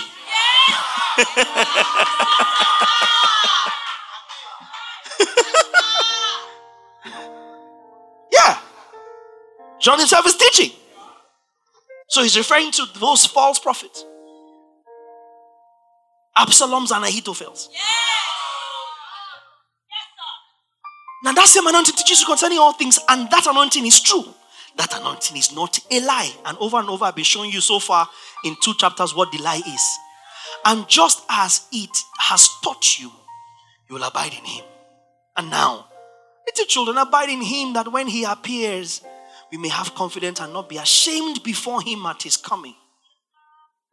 For you know that he is righteous, and if you know that he is righteous, you know that everyone who practices righteousness is born of him. Behold, what manner of love, born of him. It's like another concept. Behold, what manner of love the Father has bestowed upon us, that we should be called children of God. Therefore, the world does not know us, because it did not know him. Now are we children of God. It had not yet been revealed what we shall be. But we know that when he is revealed, we shall be like him, for we shall see him as he is. And anyone who has this hope purifies himself just as he is pure. Whoever commits sin, we're back here now, commits lawlessness. And sin is lawlessness. And you know that he was manifested to take away our sins now, and in him there's no sin. Whoever abides in him does not sin. Whoever sins has neither seen him nor known him. Little children, let no one deceive you. He who practices righteousness is righteous, just as he is righteous. He who sins is of the devil, for the devil has sinned from the beginning. Very soon you will see clearly what this sin is. He started it, he left it, explained other concepts, came back to it. Chapter 1 into chapter 2. For this purpose the Son of God was manifested, that he might destroy the works of the devil. Whoever has been born of God does not sin, for his seed remains you, and he cannot sin because he has been born of God. In this, the children of God and the children of the devil are manifest. This is how you stay. Go back to verse 9. Go back. Give me NLT or in modern translation in verse 10. So now, we can tell who separation. We can tell who are children of God and who are children of the devil. This is not by doctrine. It's by practice. Anyone who does not live righteous, which is to say, who does not love others, other believers, does not belong God. Sir, you cannot love God and hate me. Yes,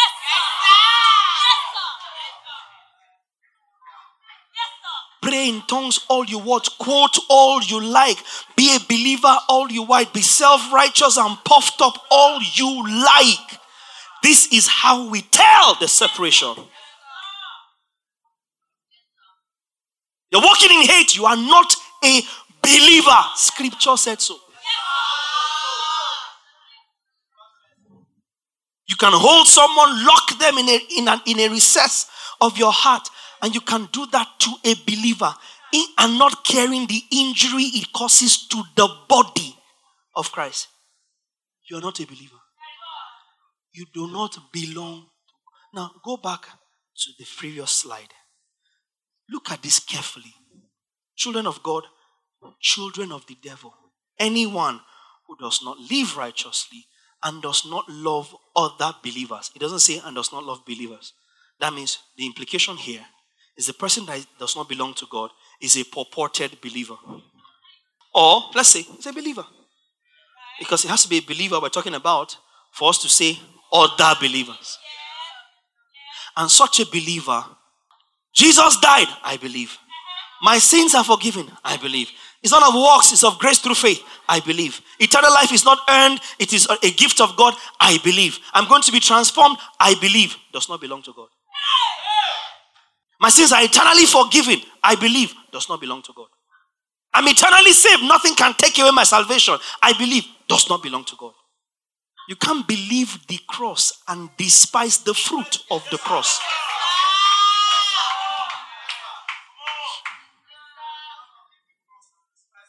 Yes, what the cross did, the fruit of the cross. You can't. Light, light, light, light, light, light. This is it. Next verse. You can, James. For this is the message you have heard from the beginning. That we should repent of our sins, believe the gospel, and believe that Jesus died. There's what the cross did. There's what the cross did.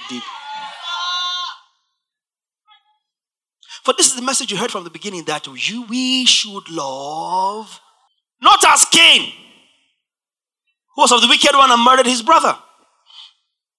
And why did he murder him? Because his works were evil and his brothers righteous. Do not marvel, my brethren, if the world hates you. We know that we have passed from death to life because we love the brethren. Hey, go back. 14, NLT. Are you ready to be a believer? Anyone, go back to 14. If we love our brothers and sisters who are believers, it proves that we have passed from death to life. But a person who has no love for brother and sister is still there. TPT. We're still playing church. We're still playing church. Yeah. New Testament church. You see why we keep pointing to Jesus to show them light? We don't want to take the responsibility. Yet we can be assured that we have been translated from spiritual death into spiritual life because we love God. A loveless life. Message 14. The way we know we've been transferred from death to life is that we love our brothers and sisters. Anyone who doesn't love is as good as dead. He says the world hates you because they don't know you. So if you are a church and the world loves you, you are an embassy of the world. NLT, back to 15. Anyone who hates another brother or sister is really... You see the scene we're talking about?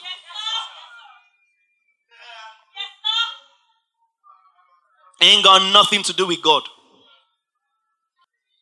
Anyone who hates another brother or sister is really a murderer at heart. Keep going. And you know that murderers don't have eternal life within them.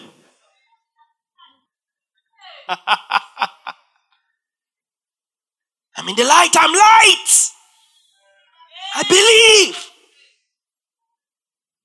Christ is my firm foundation. Gone, gone.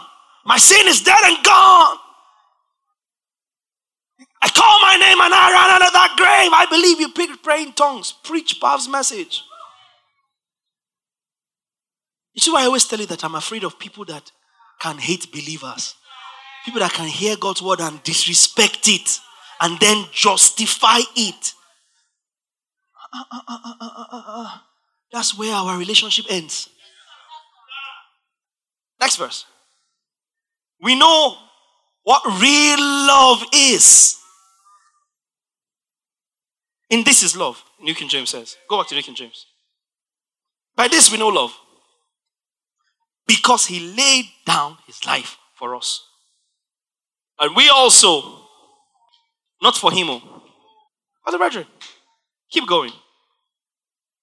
Whoever has this world's goods and sees his brother in need and shuts up his heart from him, how does the love of God abide in him? How?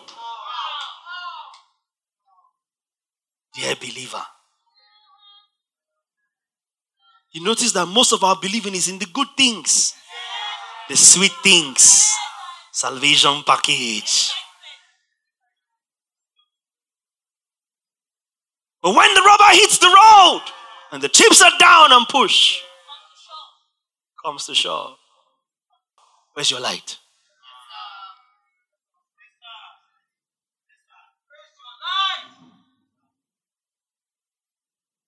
Where's your light?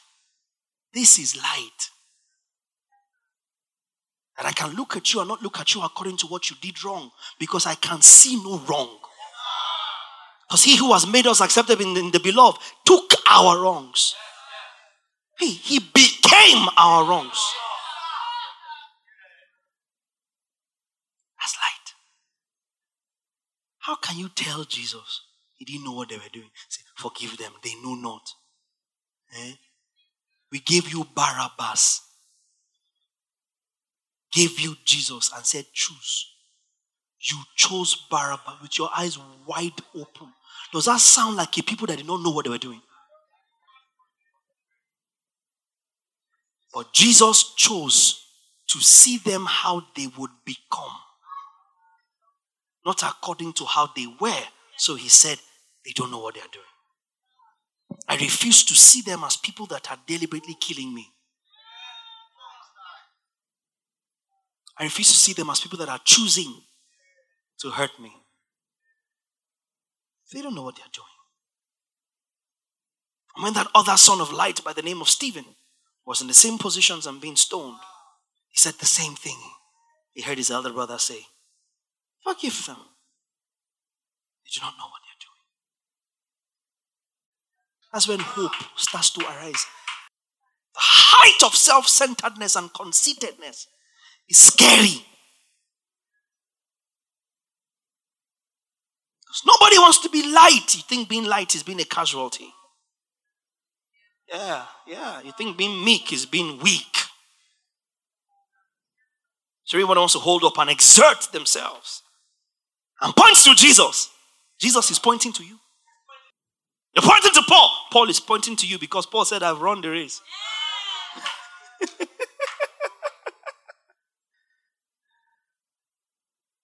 So it's over to you. If the scriptures will come alive from these pages, they will come alive in your life. How does the love of God abide in him? Next verse. My little children, let us not love in word or in tongue, but in deed and truth. NLT. Go back to 18. Dear children, let's not merely say that we love each other. Let's show the truth by our actions. TPT. Beloved children, our love can't be an abstract theory we only talk about, but a way of life demonstrated through our loving deeds. Go back to New King James in 19. And by this we know that we are of the truth. By this, loving ourselves indeed. And we shall assure our hearts before him. For if our hearts condemn us, remember that scripture? God is greater than our heart and knows all things. Beloved, if our hearts does not condemn us, we have confidence toward God. And whatever we ask, we receive from him because we keep his commandments. See how he circled back to commandments? Now we are back to commandments. And do the things that are pleasing in his sight. Next verse. And this is his commandment. That we should believe on the name of his son, Jesus Christ, which is to say, to love one another as he commanded us. That's all I've been trying to say to you in the whole rigmarole of explaining doctrine. NLT. And this is his commandment. We must believe in the name of his son, onomatos of his son, Jesus Christ, and love one another just as he commanded us. Now, he who keeps his commandments, I've just told you what the commandment is, abides in him. So we're not talking about the law. And he in him. And by this we know that he abides in us. By the Spirit whom he has given us. Keep going. You see, one argument, beloved. Do not believe every spirit, because I just told you now that part of this abiding business is about the spirit that he has given us. Now, about this spirit thing I introduced, don't just believe every spirit. Shh. That means don't believe everybody that comes and tells you the Spirit of God is in me. It's not telling you don't believe every familiar spirit, every demon spirit. We're talking about in the church.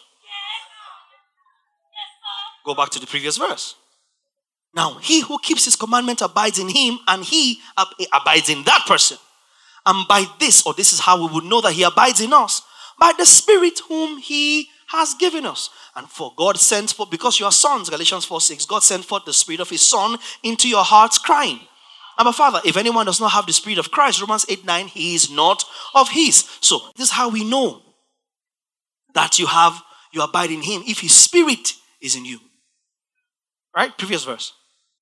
And he in him, and by this we know that he abides in us by the Spirit whom he has. Does that make sense? Next verse. Beloved. Talking about the Spirit. Do not just believe every spirit, but test the spirits whether they are of God. Because many false prophets have gone out into the world. Keep going. By this you know the Spirit of God. This is how you know the Spirit of God. NLT. Verse 2. This is how we will know if they have the Spirit of God. If a person claiming to be a prophet acknowledges that Jesus Christ came in a real body, that person has the Spirit of God. You see the implication of believing that Jesus came in a real body. Keep going. But if someone claims to be a prophet and does not acknowledge the truth about Jesus, there's what Jesus did. There's what Jesus did. Okay. Such a person has the spirit of the Antichrist, which you heard is coming into the world and currently is already here. Next verse. But you belong to God, my dear children. You have already won a victory over those people. Because the Spirit who lives in you, he that is in you, is greater than he that is in the world. Next verse. Those people belong to this world, so they speak from this world's viewpoint, and the world listens to them. But we belong to God, and those who know God listen to us. Hallelujah. If they do not belong to God, they do not listen to us. This is how we know if someone that has the spirit of truth or the spirit of deception. That's how we know. If they have God, they listen to us. But we belong to God, and those who know God listen to us. Next verse. Verse 7. Dear friends, let us continue to love one another, for love comes from God. That's what he's talking about. Anyone who loves is a child of God and knows God. Keep going. But anyone who does not love does not know God, for God is love. King James says here, he that loveth not knoweth not God. I love it. For God is love. KJV. He that loveth not knoweth not God. Beautiful. Some verses are built for King James. For God is love. Next verse, New King James, verse 9. He who does not love, in this the love of God was manifested towards us, that God has sent his only begotten Son into the world that we might live through him. In this is love. Not that we loved God. That's not love. Stop it. I love you, Lord. Stop it. Oh, how I love you. Stop it. That's not love. He sent his Son, loved us, sent his Son to be the propitiation for our sins. You're like, are you saying we should not love God? Stay with me. Are we not reading the Bible together? Publicly, no? Good. Next verse. Beloved, if God so loved us, we also ought to love God. No one has seen God at any time. If we love one another, God abides in us. If we love one another, God abides in us. You are seeing things in today's society that the New Testament church did not need. They had all things in common. Which other cult did they need? Which other club did they need? Which other cooperative did they need? When the entire church had all things in common.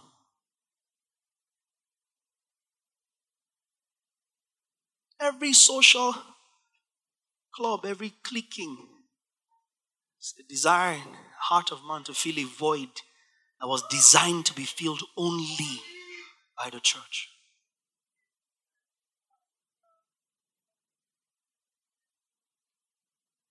Only by the church.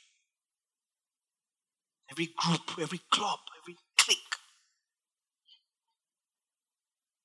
had all things in common. God abides in us and his love has been perfected in us. Next verse. By this we know that we abide in him and him in us because he has given us of his spirit. And we have seen and testified that the Father has sent the Son as Savior of the world. We have seen.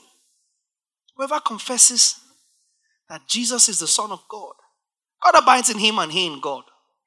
And we have known and believed the love that God has for us. God is love, and he who abides in love abides in God and God in him. That love has been perfected among us in this, that we may have boldness in the day of judgment. Because as he is, so are we in this world. How is he? Love.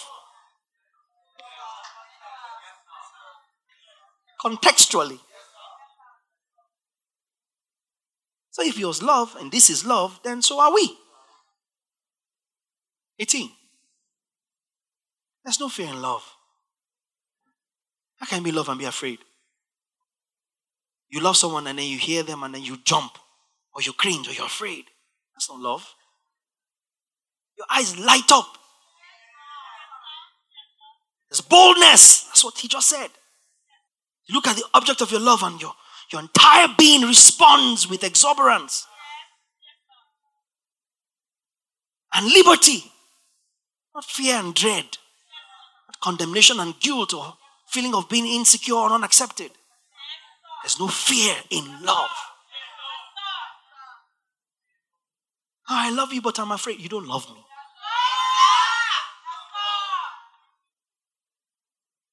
I'm afraid to approach me. You don't love me. I'm not even going to make it easier for you. You don't love me. Songs of Solomon says in chapter 8, love is as strong as death. Its waters are strong as the grave. Many waters cannot quench love. I don't know how to approach you. You don't love me.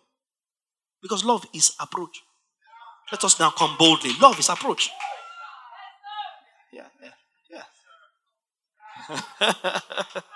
Love is all the approach you need. You can't be in love and be looking for how to approach. Love is the approach. There's no fear in love. So where there's fear in love, run away from it. It's not love. You have to watch your back. You have to cover yourself. You have to be sure. No, that's not love. That's not love. Love is naked and unashamed. Yes. You know the thing about church is, you can rate somebody until you know them. Your rating of somebody is nonsense until you know them. You come into church, oh wow, she's so sweet. Susan is so lovely. She's so beautiful. You want to walk out to the road together. You have your first clash. Say, that's Susan. She's not a good person. Can you imagine what she did to me? You now close service. You now wait for Susan to go first. You now take peace. And you take peace only for one purpose, to explain to peace your beef with Susan. Number one, the most stupid person is peace. Do you understand? Number one, because you have allowed yourself to be the dumping ground for somebody's garbage. And then you never rated Susan. Never. So everybody looks cute from outside. Everyone looks good in church. Nicely dressed and all. Until they happen to you. When you can honor them in spite of them happening to you, That's when you are a believer. Until then, shut up, keep walking, and keep growing in the word. Let the word wash you. Because anybody is cute until they happen to you. And see, because we're in this body of flesh,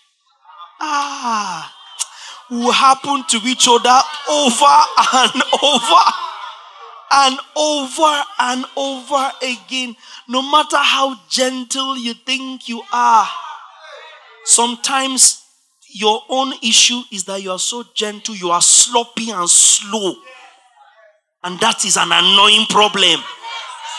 So don't think because you are quiet, you don't. Sometimes now you they vex us pass. So no, I don't talk. That's the problem. I am never under pressure. That's the problem. We have a timeline. We have a deadline. We must do this thing. Necessity is laid upon us. You are sleeping. Awake, O sleeper, Ephesians. Rise from the dead. Let Christ shine on you. Who was he talking to? Church. Dead people in church. Sleepers. So no, I don't hurt anybody. I don't talk. No. Sometimes we need you to. Hey, what does Paul say? Spudazo, fervent in spirit. Yeah. Fervent in spirit, boiling over. Spudazo. Sharp. It's a fruit of the spirit. Yes. It's fruit of the spirit. So no, I'm all right. I'm cool. I don't mess with nobody. I don't affect anybody. I'm not going to fall out with it. The whole church has fallen out with you.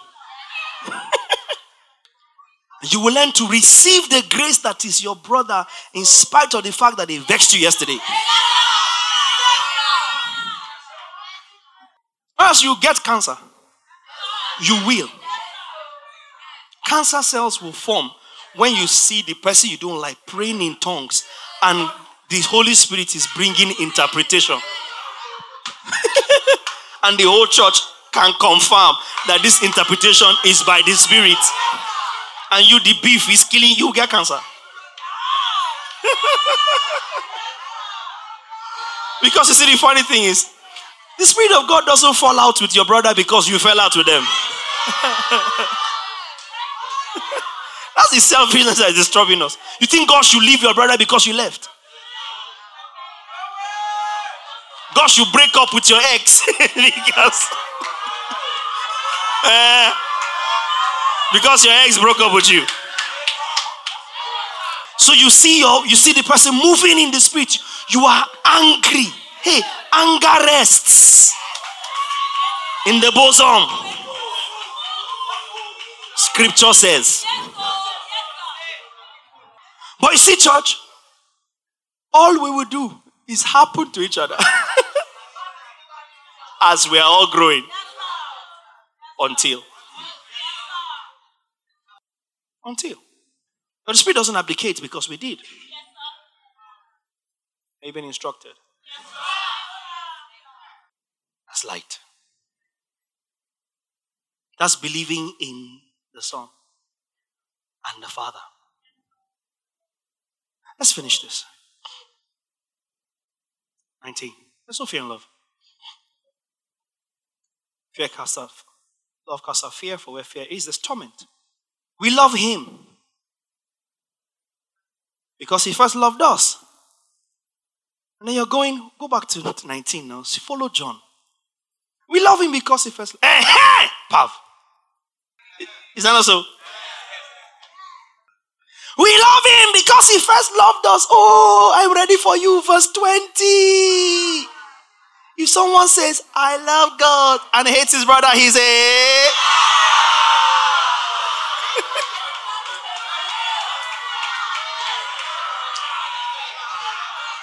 Because somebody was just about to break into their victory dance. We love God. We've catch him. If anybody says he loves God and hates his brother, he's a liar. For he who does not love his brother whom he has seen, how can he love God? I love God. I love God. I love God. I love God. Oh, I love God. You can't love God without loving me. Deal with it or beat it.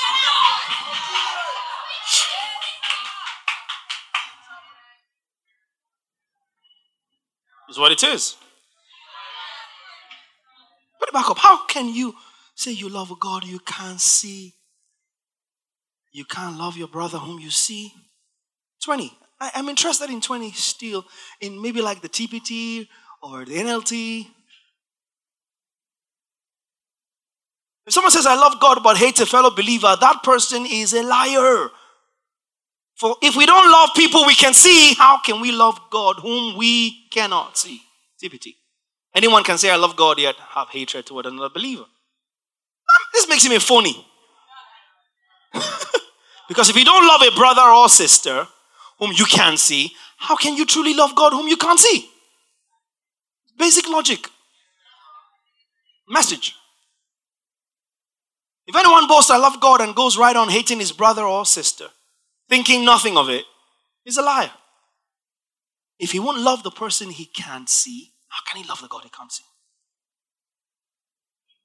So now John is closing in on what the message of fellowship is from chapter 1. Now he's closing in. It's getting more crucial. New King James 21. He's closing in on what the sin is. That nobody should say they are without. And this commandment, back to that theme again, we have from him that he who loves God must love his brother also. You love God, you must love me. It's not pick and choose. You see, when you collected God, received God, I came along. It's a package. Jumbo package.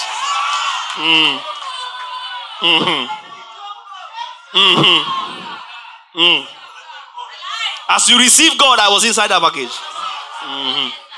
Unfortunately, in this our kingdom, you don't receive God alone.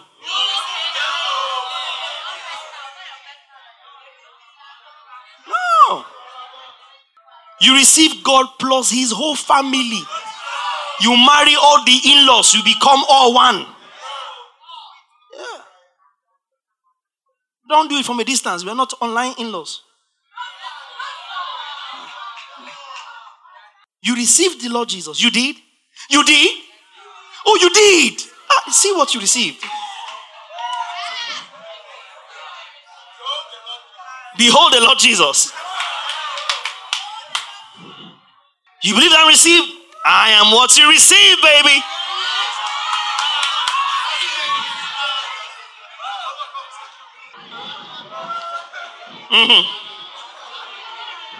Take a minute and let it just serenade you for a little bit. I don't like you, but I received you. And so we got to make this work. You don't like me, it don't matter. We got to make this work.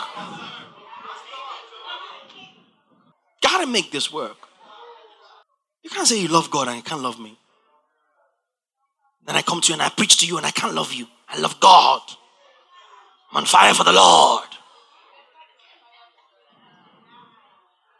I'm going to have to burn with passion for you. It's in order. You will burn with passion for me. You think of a million ways to please me, just as I think of a million ways to please you. And in the midst of all of that, God is pleased with us in Christ.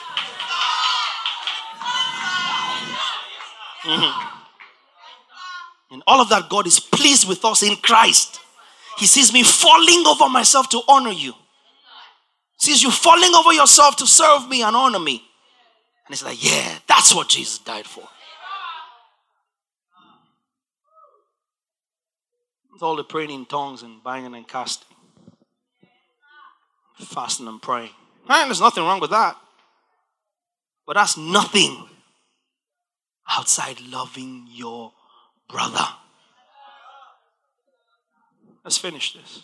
Put it back up where we are. 1 John 4. Commandment. Somebody say commandment. And not suggestion.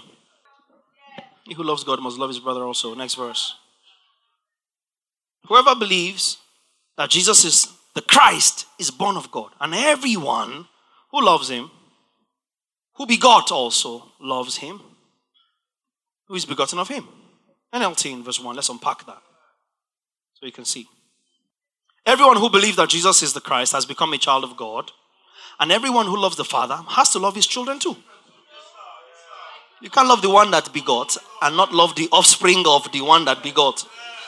You love him as father, but you can't love who he produced as children. You acknowledge God as father. Acknowledge Jesus as son.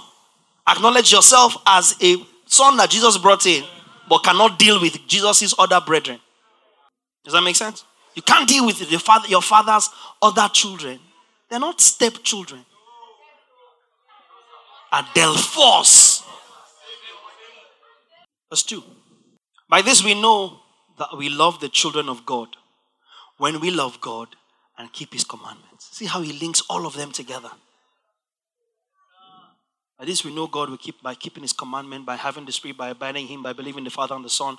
Now by this we know that we love the children of God when we love God and keep his commandments. Because you want to love God, keep his commandment. His commandment is love me. Next verse. For this is the love of God, that we keep his commandments. And because this is not law of Moses, his commandments are not burdensome. For whatever is born of God overcomes the world. That's how it gets there. And this is the victory that overcomes the world. Our faith. Who is he that overcomes the world but he who believes that Jesus is the Son of God? And then he goes on. And let's keep reading. We might as well just finish this chapter. This is he who came by water and blood, Jesus Christ. Not only by water, but by water and blood. And it is the Spirit who bears witness, because the Spirit is truth. Ooh. John. And these three are one. For 7. For there are three that bear witness in heaven, the Father, the Word, and the Holy Spirit.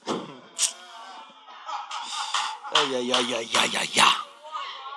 And these three are one, and then there are three that bear witness on earth. The Spirit, the water, and the blood. And these three agree as one. I am not going to go into that. But these are the elements of your salvation. You were washed with the blood. You are filled with the Spirit as a seal for your salvation that is to come, and you are being sanctified by the Word. The Word, which is the water. Yeah? The Word of God. Yeah? And these three agree as one. But not today. If we receive the witness of men, the witness of God is greater. For this is the witness of God, which he has testified of his Son. He who believes in the Son of God has the witness in himself.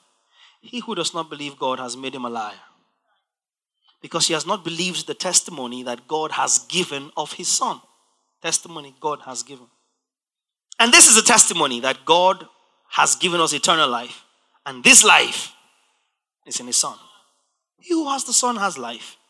He who does not have the Son of God does not have life. These things I have written to you who believe in the name of the Son of God, that you may know that you have eternal life, and that you may continue to believe in the name of the Son of God. Now, this is the confidence we have in him, that if we ask anything according to his will, he hears us. And if we know that he hears us, whatever we ask, we know that we have the petitions that we have asked of him. Then he brings us to 16. If anyone sees his brother sinning a sin which does not lead to death, he will ask, and he will give him life for those who commit sin not leading to death. There's sin leading to death. I do not say that he should pray about that. You know, sometimes when we pray about, I hear people pray about over people that died, and my heart just breaks when we start to address issues in the prayer over the dead person. Father, forgive him or her. Grant them rest. Some people pray for God to grant them passage. And, I understand that they make us feel better. And if that's all we're praying them for, then I guess that's okay. But not praying them with the actual conviction that their state can be altered. This is the kind of urgency that will make Jesus say that if you had an oath against your brother and you came to the temple, leave your offering. It's not something you put off.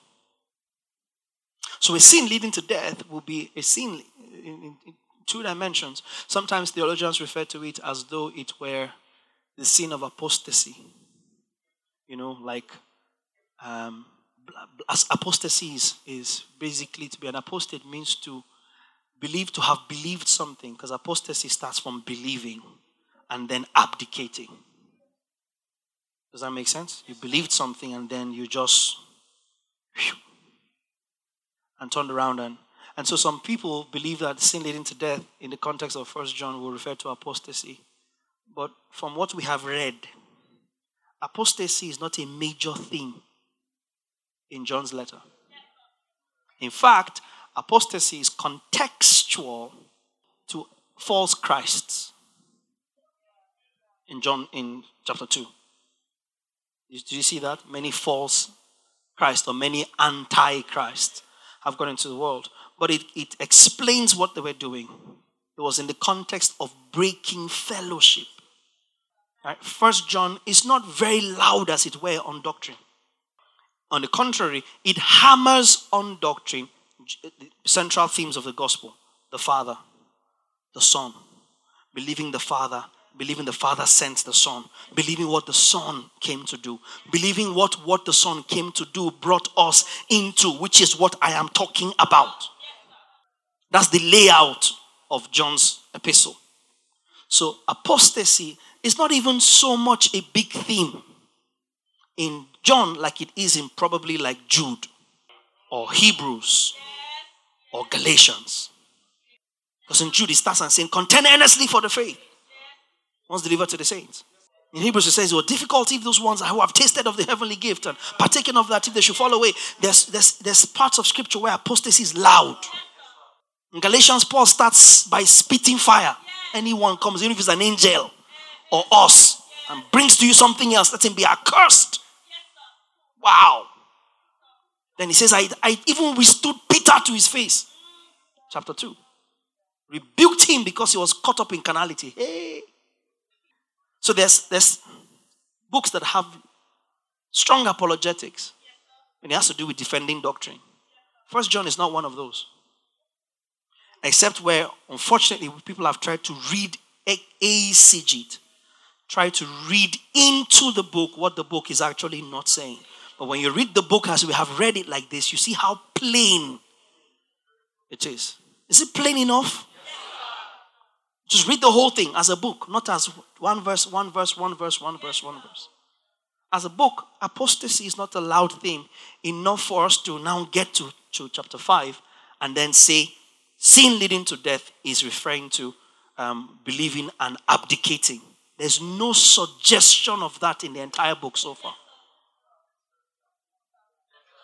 What we have seen is a constant equating of your faith or your believing with how you fellowship with the saints. How you obey the commandment, and how that commandment is love your brother. How you keep fellowship and how that fellowship shows if you're truly a believer. And so false Christ or antichrist will be those who were trying to champion the cause that you can love God and hate your brother. Are you following me now? Contextually, antichrist will be Absaloms. Leveraging issues to cause division. That's why as soon as he mentioned this antichrist, he said they left us. That it may be made known they were not of us. Mentions them in 17 and 18. Is by 19 it says they left us. So Antichrist is not referring to people who are teaching a false doctrine in the context of 1 John. Antichrist will be those people who specifically were sowing discord that was breaking fellowship. Because no such discord is justified. Scripture is very loud on that. There's no time Scripture tells you can break fellowship.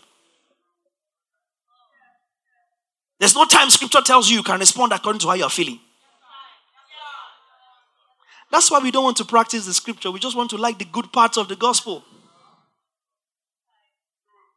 Yeah, when it comes to actual fellowship, actual practice, actual application, that's when you see people manifest their real colors. Don't push me. Don't hold me responsible. Don't hold me accountable. I don't want to be accountable. I don't want to be submitted. I don't want to be vulnerable. I don't want to forgive. I don't want to follow peace. I'm a man of a preacher of war. I'm not a preacher of love. Because we don't want to do what the word says. And we are doing that while quoting the word as is suitable to what floats our boat. When we call a word like this, you're like, nah, they're not talking about me, they're talking about them. Until someone dies on your watch. But if he hasn't led to death, then pray. Confess your faults to one another. Release life into that person while they are still alive. Contextually, that's doing justice to this text. Contextually. You can't read apostasy or read somebody dying. So far we have read 5 chapters. We have not seen where it pitches a believer against God. We have read sin in chapter 2. We have not seen it being referred to sin against God. Did we see that together? No, I haven't. The entirety of the book is fellowship. You and I, as a reflection of the conviction of our faith. And that sin is so grievous that it can cause bodily harm. Just like we saw in 1 Corinthians 11. For this reason, some of you are sick and some of you sleep or some of you die. Do you remember church consciousness? Because in not discerning the Lord's body, there can be hurt, there can be pain, there can be death. There can be death. You can cause somebody to go and kill themselves. So you must be careful how you talk to people. Especially people that live alone. Because it's only a very unruly mouth that will just talk to someone and not care. Do you know there's nothing more deadly than words? So you can't just spew words at someone and then you go home and think because you slept okay, they slept okay. Sometimes that person is totally shattered by what you said.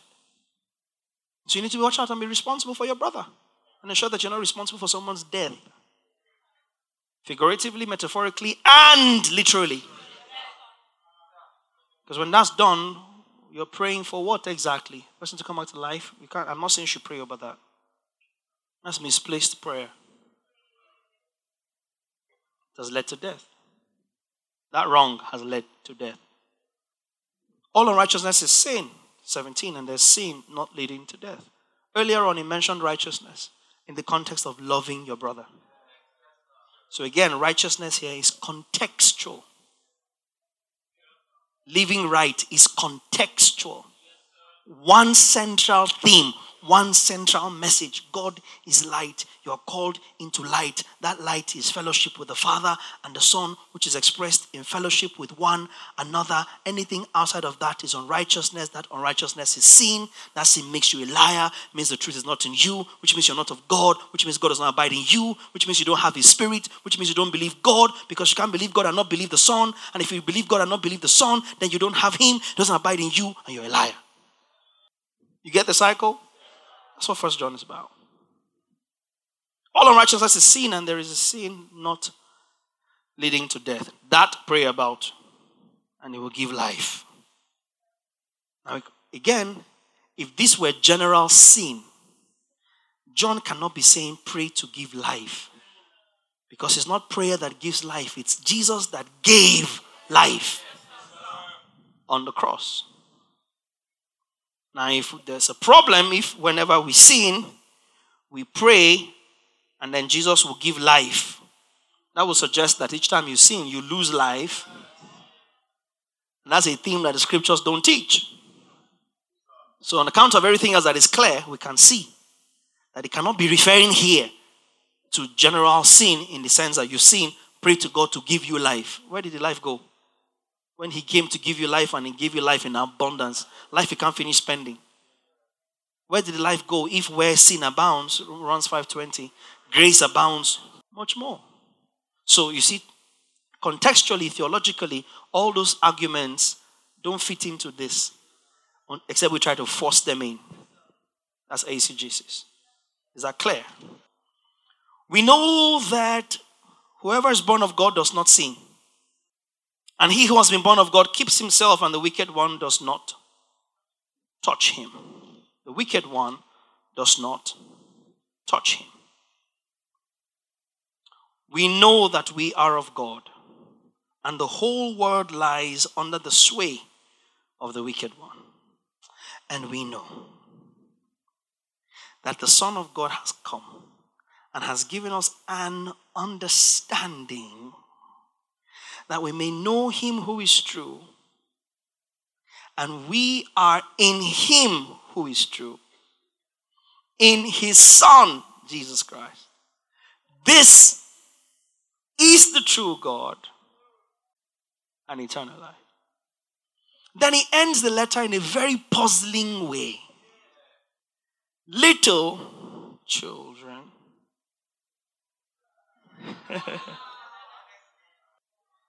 keep yourselves from idols. Amen. You see this 21 of 1 John 5. If you know how much palaver it has cost in Bible school, argument in class, theologians over centuries have tried to deconstruct the puzzle of what it means. Scripture, rightly divided, leaves no confusion.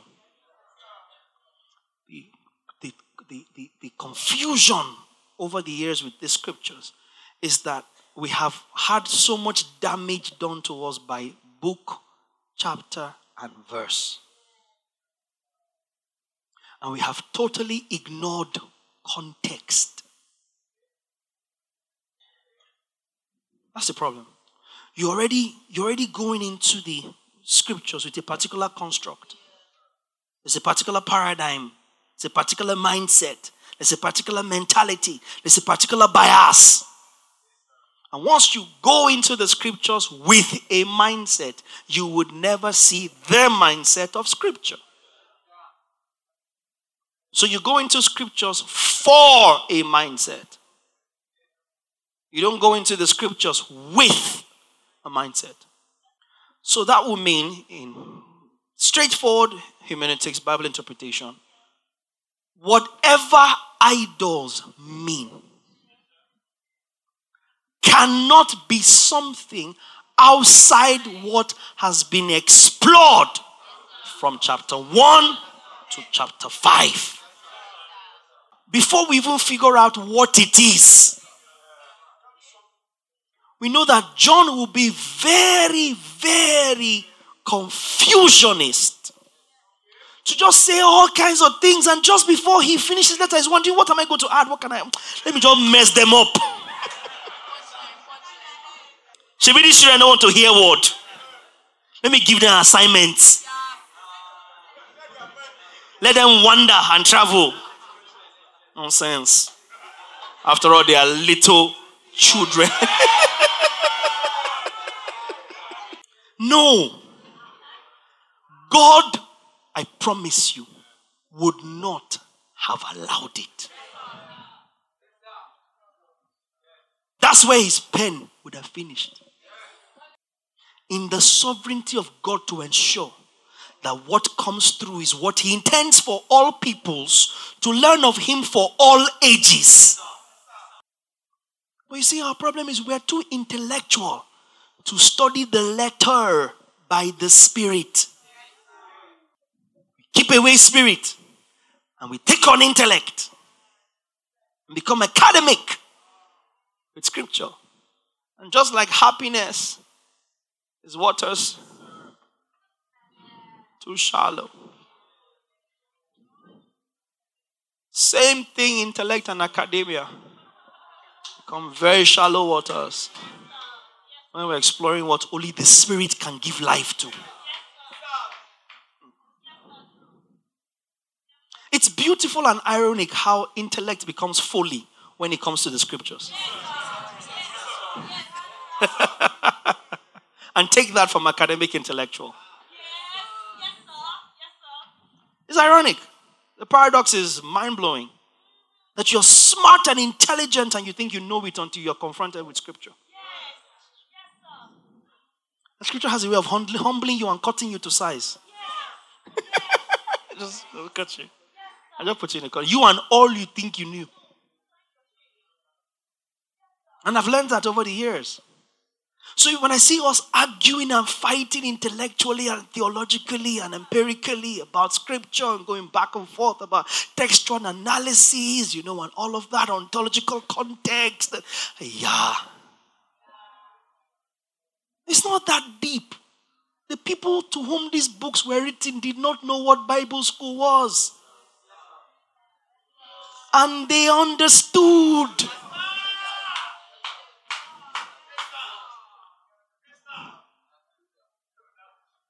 They didn't have theologians, Origen and Aristotle and Aristotle and all the early church fathers to teach. And most of them were not even learned men in the first place. Somebody would just come and say, "Oh, a letter came from John."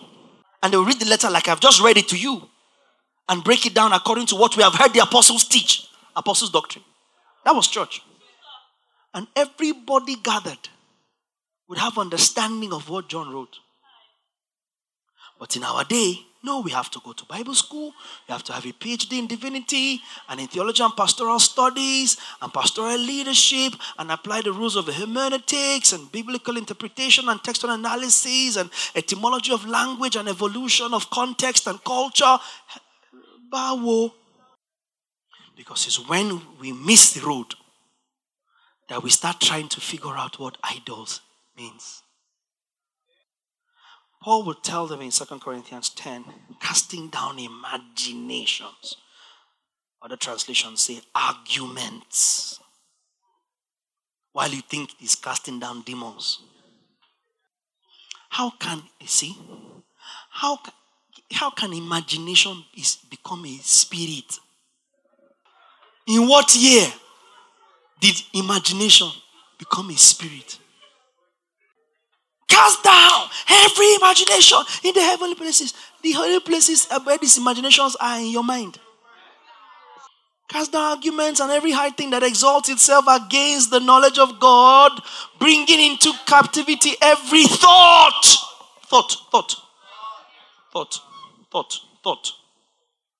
TPT. We can demolish every deceptive fantasy that opposes God and break through every arrogant attitude that is raised up in defiance of the true knowledge of God. We capture like prisoners of war every thought and insist that every thought bow in obedience to the Anointed One. Simple. Anything in opposition is a thought. Antichrist is the theme briefly explored in John's letter. In the context of this guy's breaking fellowship. Antichrist. Anti in the Greek that became Latin is the word for instead of. It doesn't always mean against. Anti means a substitute for. So an antichrist is not necessarily against Christ. They will sound like him, talk like him, quote the same scriptures, agree on the same basic things, except the things that do not favor them, for which they will present an alternative. Absalom. So they present a substitute. Sometimes it might be subtle. Such that you are subscribing to Jesus, or so you think, but you've propped up an idol. Anti-Christ. So any thought process in this letter that has gotten you to the point where you think that it's okay to walk in fellowship with the Father and the Son and to break fellowship with the other. Anything that has made you think, you can even have fellowship with the Father and not worry about the Son. Or you can have about the Son and not worry about the Father. You can have about with both of them and not worry about the brethren. You notice there's no single time where he mentioned you can have fellowship with the brethren and not have with God. It mentions having fellowship with the Father and not with the Son, and confusing yourself, deceiving yourself.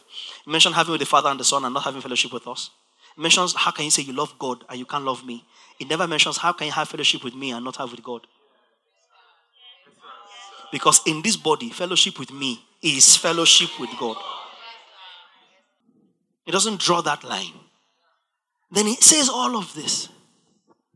And then it says to you, keep yourself from idols.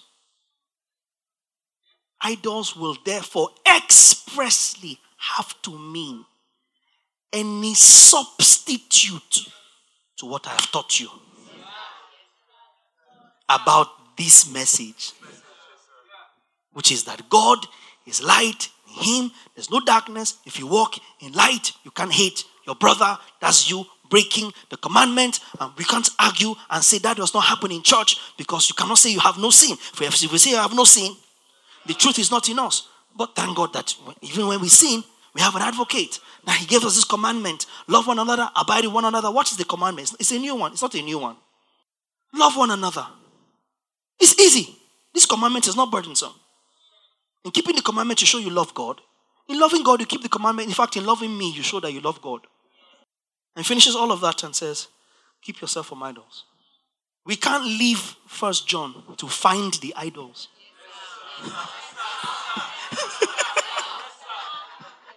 Are you here? Those idols are in 1 John. I mean, where will he bring them from? Where do you have to go to find them?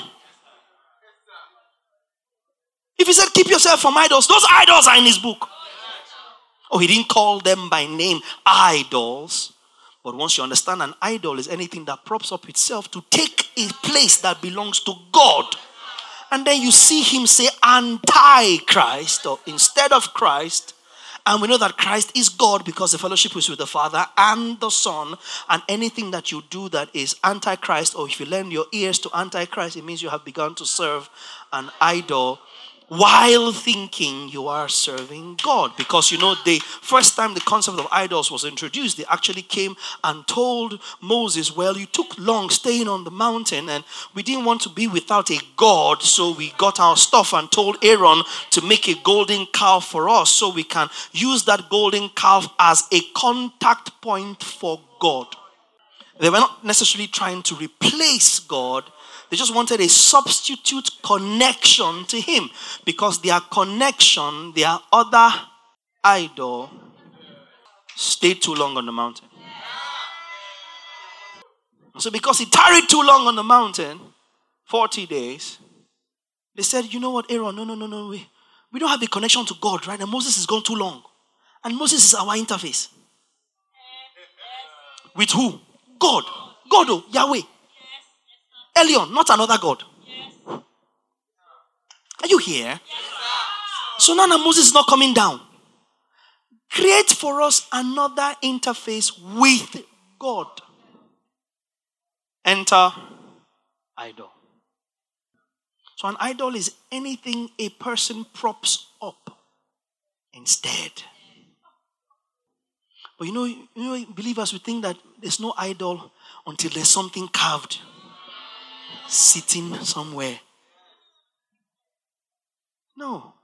The dangerous idols are the idols within. The idols that have elevated themselves such that they are the loudest thing on your mind. The voices you have elevated that can obliterate the voice of God and the voice of your pastor. It's an idol. That person whose ear you are giving, whose voice you are giving ear to. Because you know what it takes to fall away is to have a voice louder than the voice that feeds you God's word. That's what it takes. That's how you know Absalom has won in some people. Someone just doesn't get up and break fellowship. At a point, they yielded themselves to a louder voice. The voice became an idol and made them feel like that voice is more important in their life than fellowship, than spiritual authority, than accountability. Did you hear what I just said? Yeah. So essentially, that voice becomes an idol because it has replaced true order, has replaced light, has replaced God. But it doesn't seem like it because this idol speaks the language of God. The idol will hold your hand and pray and strengthen you and tell you there's grace, while encouraging your rebellion and dissension. A minister, he will collect grace and seize it from the whole church and give it to only you. It's an idol. I tell you, don't worry about them. One with God is majority. You know those cliches, right? And we're asking to give, and then something wells up in your heart that forms a resistance. And you can't explain why there's always a resistance in your heart when we mention giving in the church. That has become an idol. If it's breaking fellowship, if it's changing your focus, if it's affecting the shining of light, it's an idol. Because the message, as we close, is 1 John 1:5. This is the message we received and declare to you, that God is light and in him there is no darkness at all. This is the message which you have heard from him and declared to you, that God is light and in him there's no darkness at all. So once darkness shows up, what is that darkness? An idol. Antichrist. Keep yourselves from idols. We cannot import the idol concept from another book, but we can trace this concept of idols in other books. Like I just showed you in 2 Corinthians 10. So that's light. All I preached to you essentially was church consciousness, grace consciousness, word consciousness, love consciousness, discipleship consciousness, Christ conscious believer. Same message. All of 1 John was about one particular scene. What was it? Between. Did you see anything about offense to God in 1 John? Did we read every single verse of 1 John? Did we?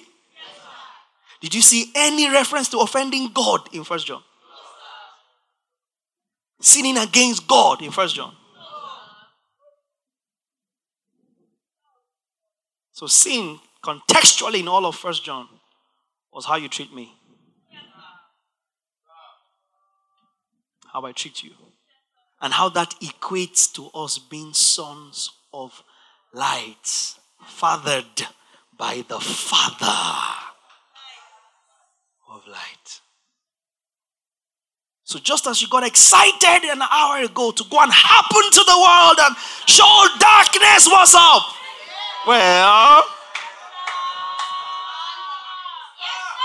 Well, what you got to say now? Are you still that excited?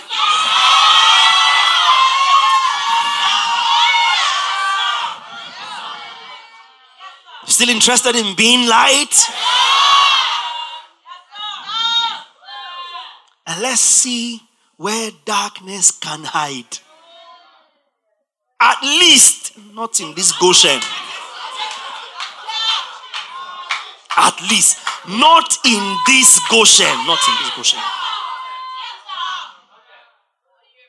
We might not be able to speak for all of Egypt, but not in this Goshen. Can't be darkness. No, we will prepare it. Darkness. No. Darkness is now afraid. We will mess it up. We will continue to teach and practice. And teach and practice. And teach and practice. Until the separation is as clear as crystal. There has to be a people practicing this word. There has to be a people that will not be offended in each other. There has to be a people that are comfortable, naked and vulnerable with each other. There has to be a church arising that will be light enough for the world to see. There has to be a church that is not pointing to Jesus to do the work of lighting the earth. You are the light of the world. A city set upon a hill that cannot be hid. No one lights a lamp and hides it under a bushel. You are a city. You. Set upon a hill.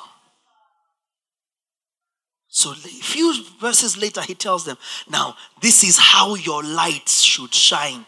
That's what let your light so. Otus. This is how your light should shine. Men should see your good works. What would your good works be? That fellowship. That fellowship one with another. That's good works. Because Paul tells them, stirring one another up to good works.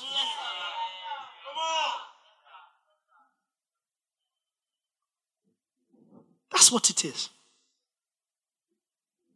Men may see your good works and glorify your Father. Let your light shine. We're not talking about good behavior at work. Because you see, for centuries, we have taught light like that. We have taught light like, oh, shiny, be nice at home. Be nice at work. Let your light shine in the marketplace. That one day. But that's not what we're talking about. All through the New Testament, it makes clear what light is. It is from the outflow of our fellowship that the world receives the photograph of our manifestation. You can't be nothing out there in the world if we are not light together as ecclesia. Are you selling to the world?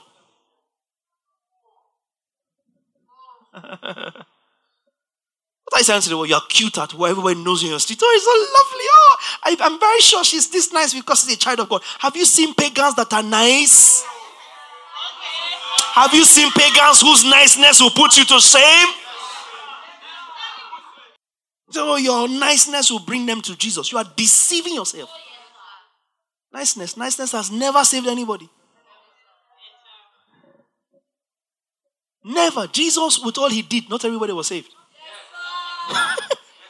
Healed their sick, fed them. Who was Jesus? Mr. Nice Guy. They crucified him. There's no substitute for preaching and teaching the gospel.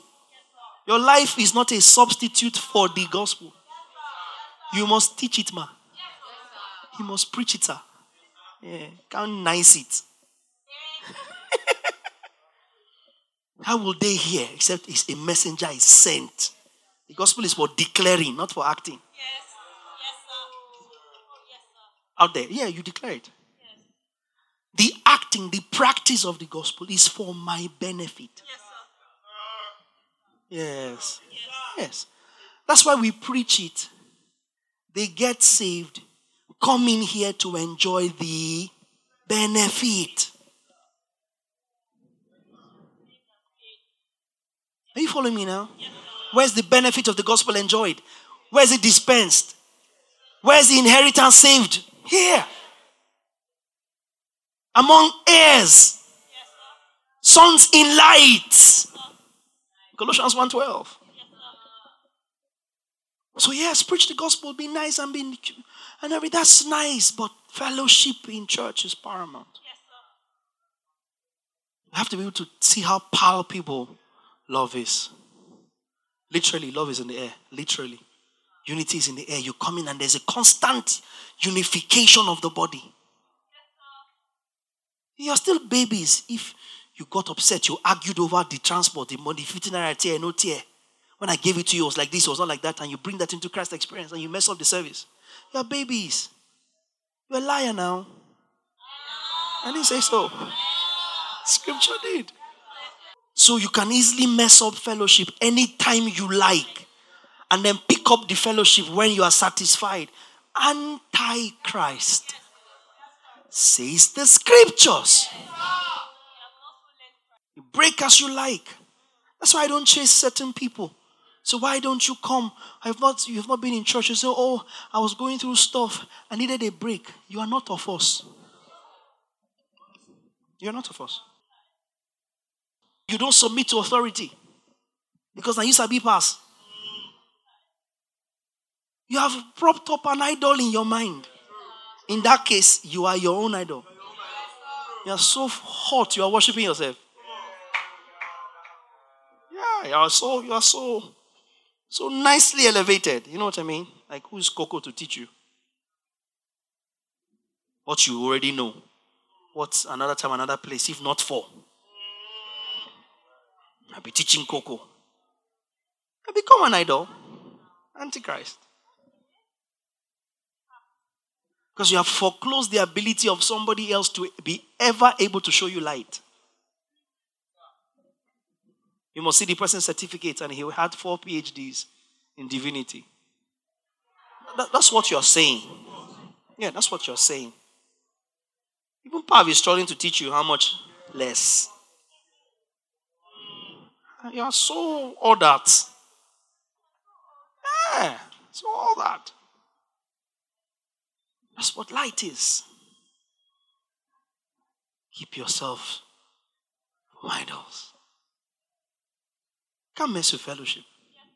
You like it. I was going through a tough time. I was battling with my mind. You have turned church to Rotary Club. Your membership can be running, but you can stop whenever you like. And whenever you're okay, you reactivate it. You know. So you are blessing us with your presence. You know, special guest of honor. Because it's those people that get offended when we don't follow them up. Don't come. Are you okay? You sure you're all right? We're just checking on you to be sure you are okay. You are alive. You're good. Yeah, that's fine. Have a great time. Don't run after you. Because if you understand fellowship, you will never break it. Scripture says, "Seeing as you know the day is approaching, don't forsake the gathering of the saints." He didn't just wake up and say, "Do not forsake the gathering." He didn't say that. He said, "Seeing as you see that the time is approaching." Hebrews 10:25. Don't miss certain things. Not forsaking the assembling of ourselves together as the manner of some, but exhorting one another so much more as you see the day. It's not mentioned in a vacuum. We are assembling and edifying ourselves in view of the day of the Lord that is approaching. The expediency of the day approaching necessitates our gathering together in fellowship as the church. You don't despise it. Yes, sir. You don't. Yes, sir. That day approaching necessitates our daily meeting. Yes, sir. Until the day. Yes, sir. I cannot afford to not see you every day, my love. in view of the day. That's fellowship.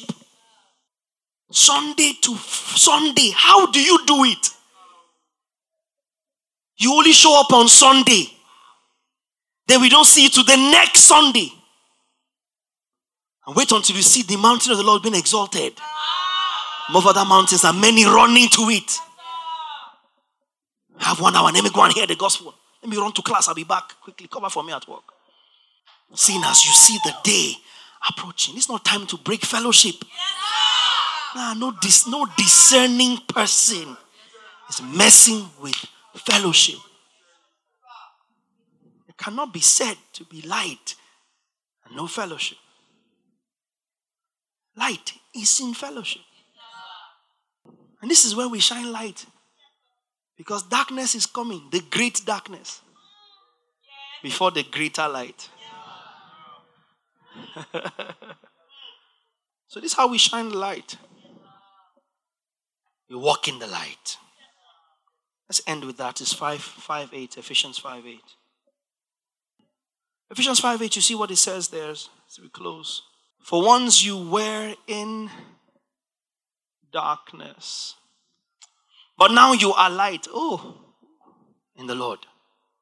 Walk as children of light, for the fruit of the Spirit is in all goodness, righteousness, and truth. Walk as children of light. Keep going. Finding out what is acceptable to the Lord. Walk as children of light.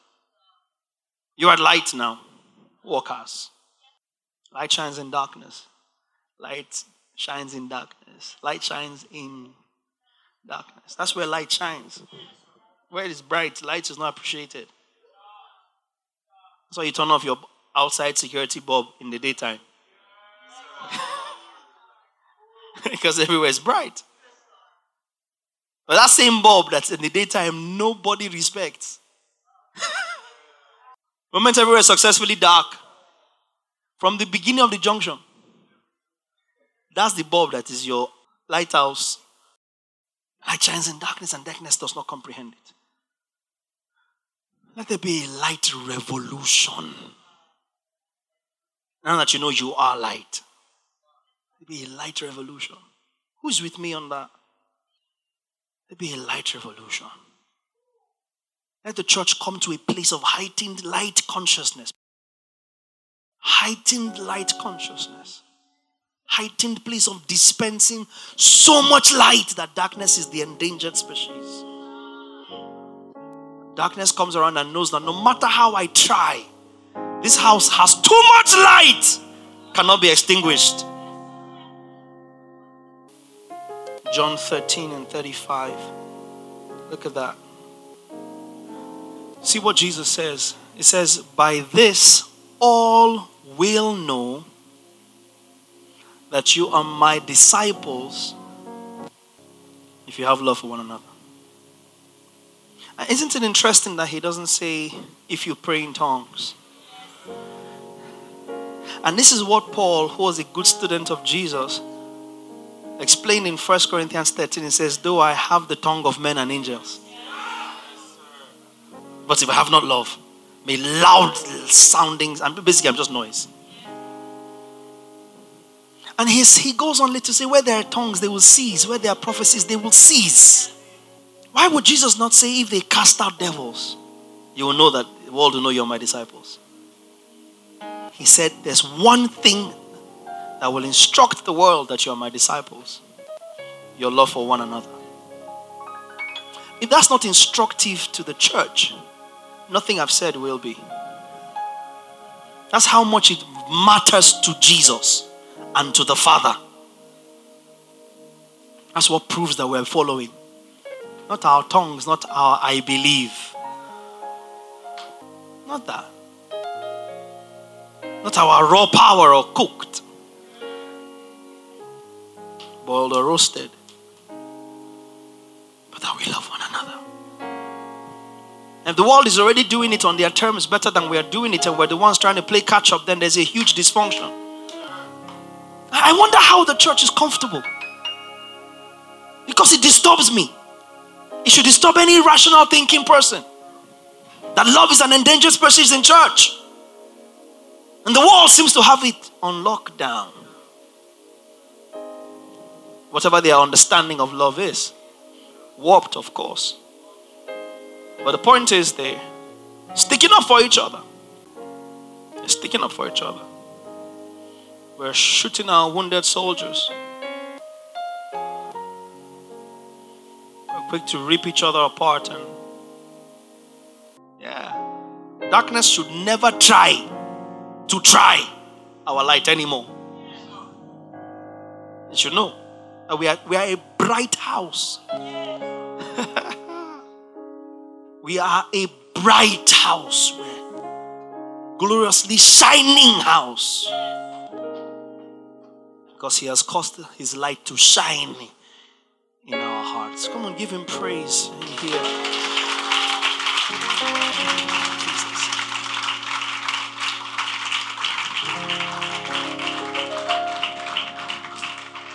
Well, that's it for today's teaching. We trust it has been worth your time.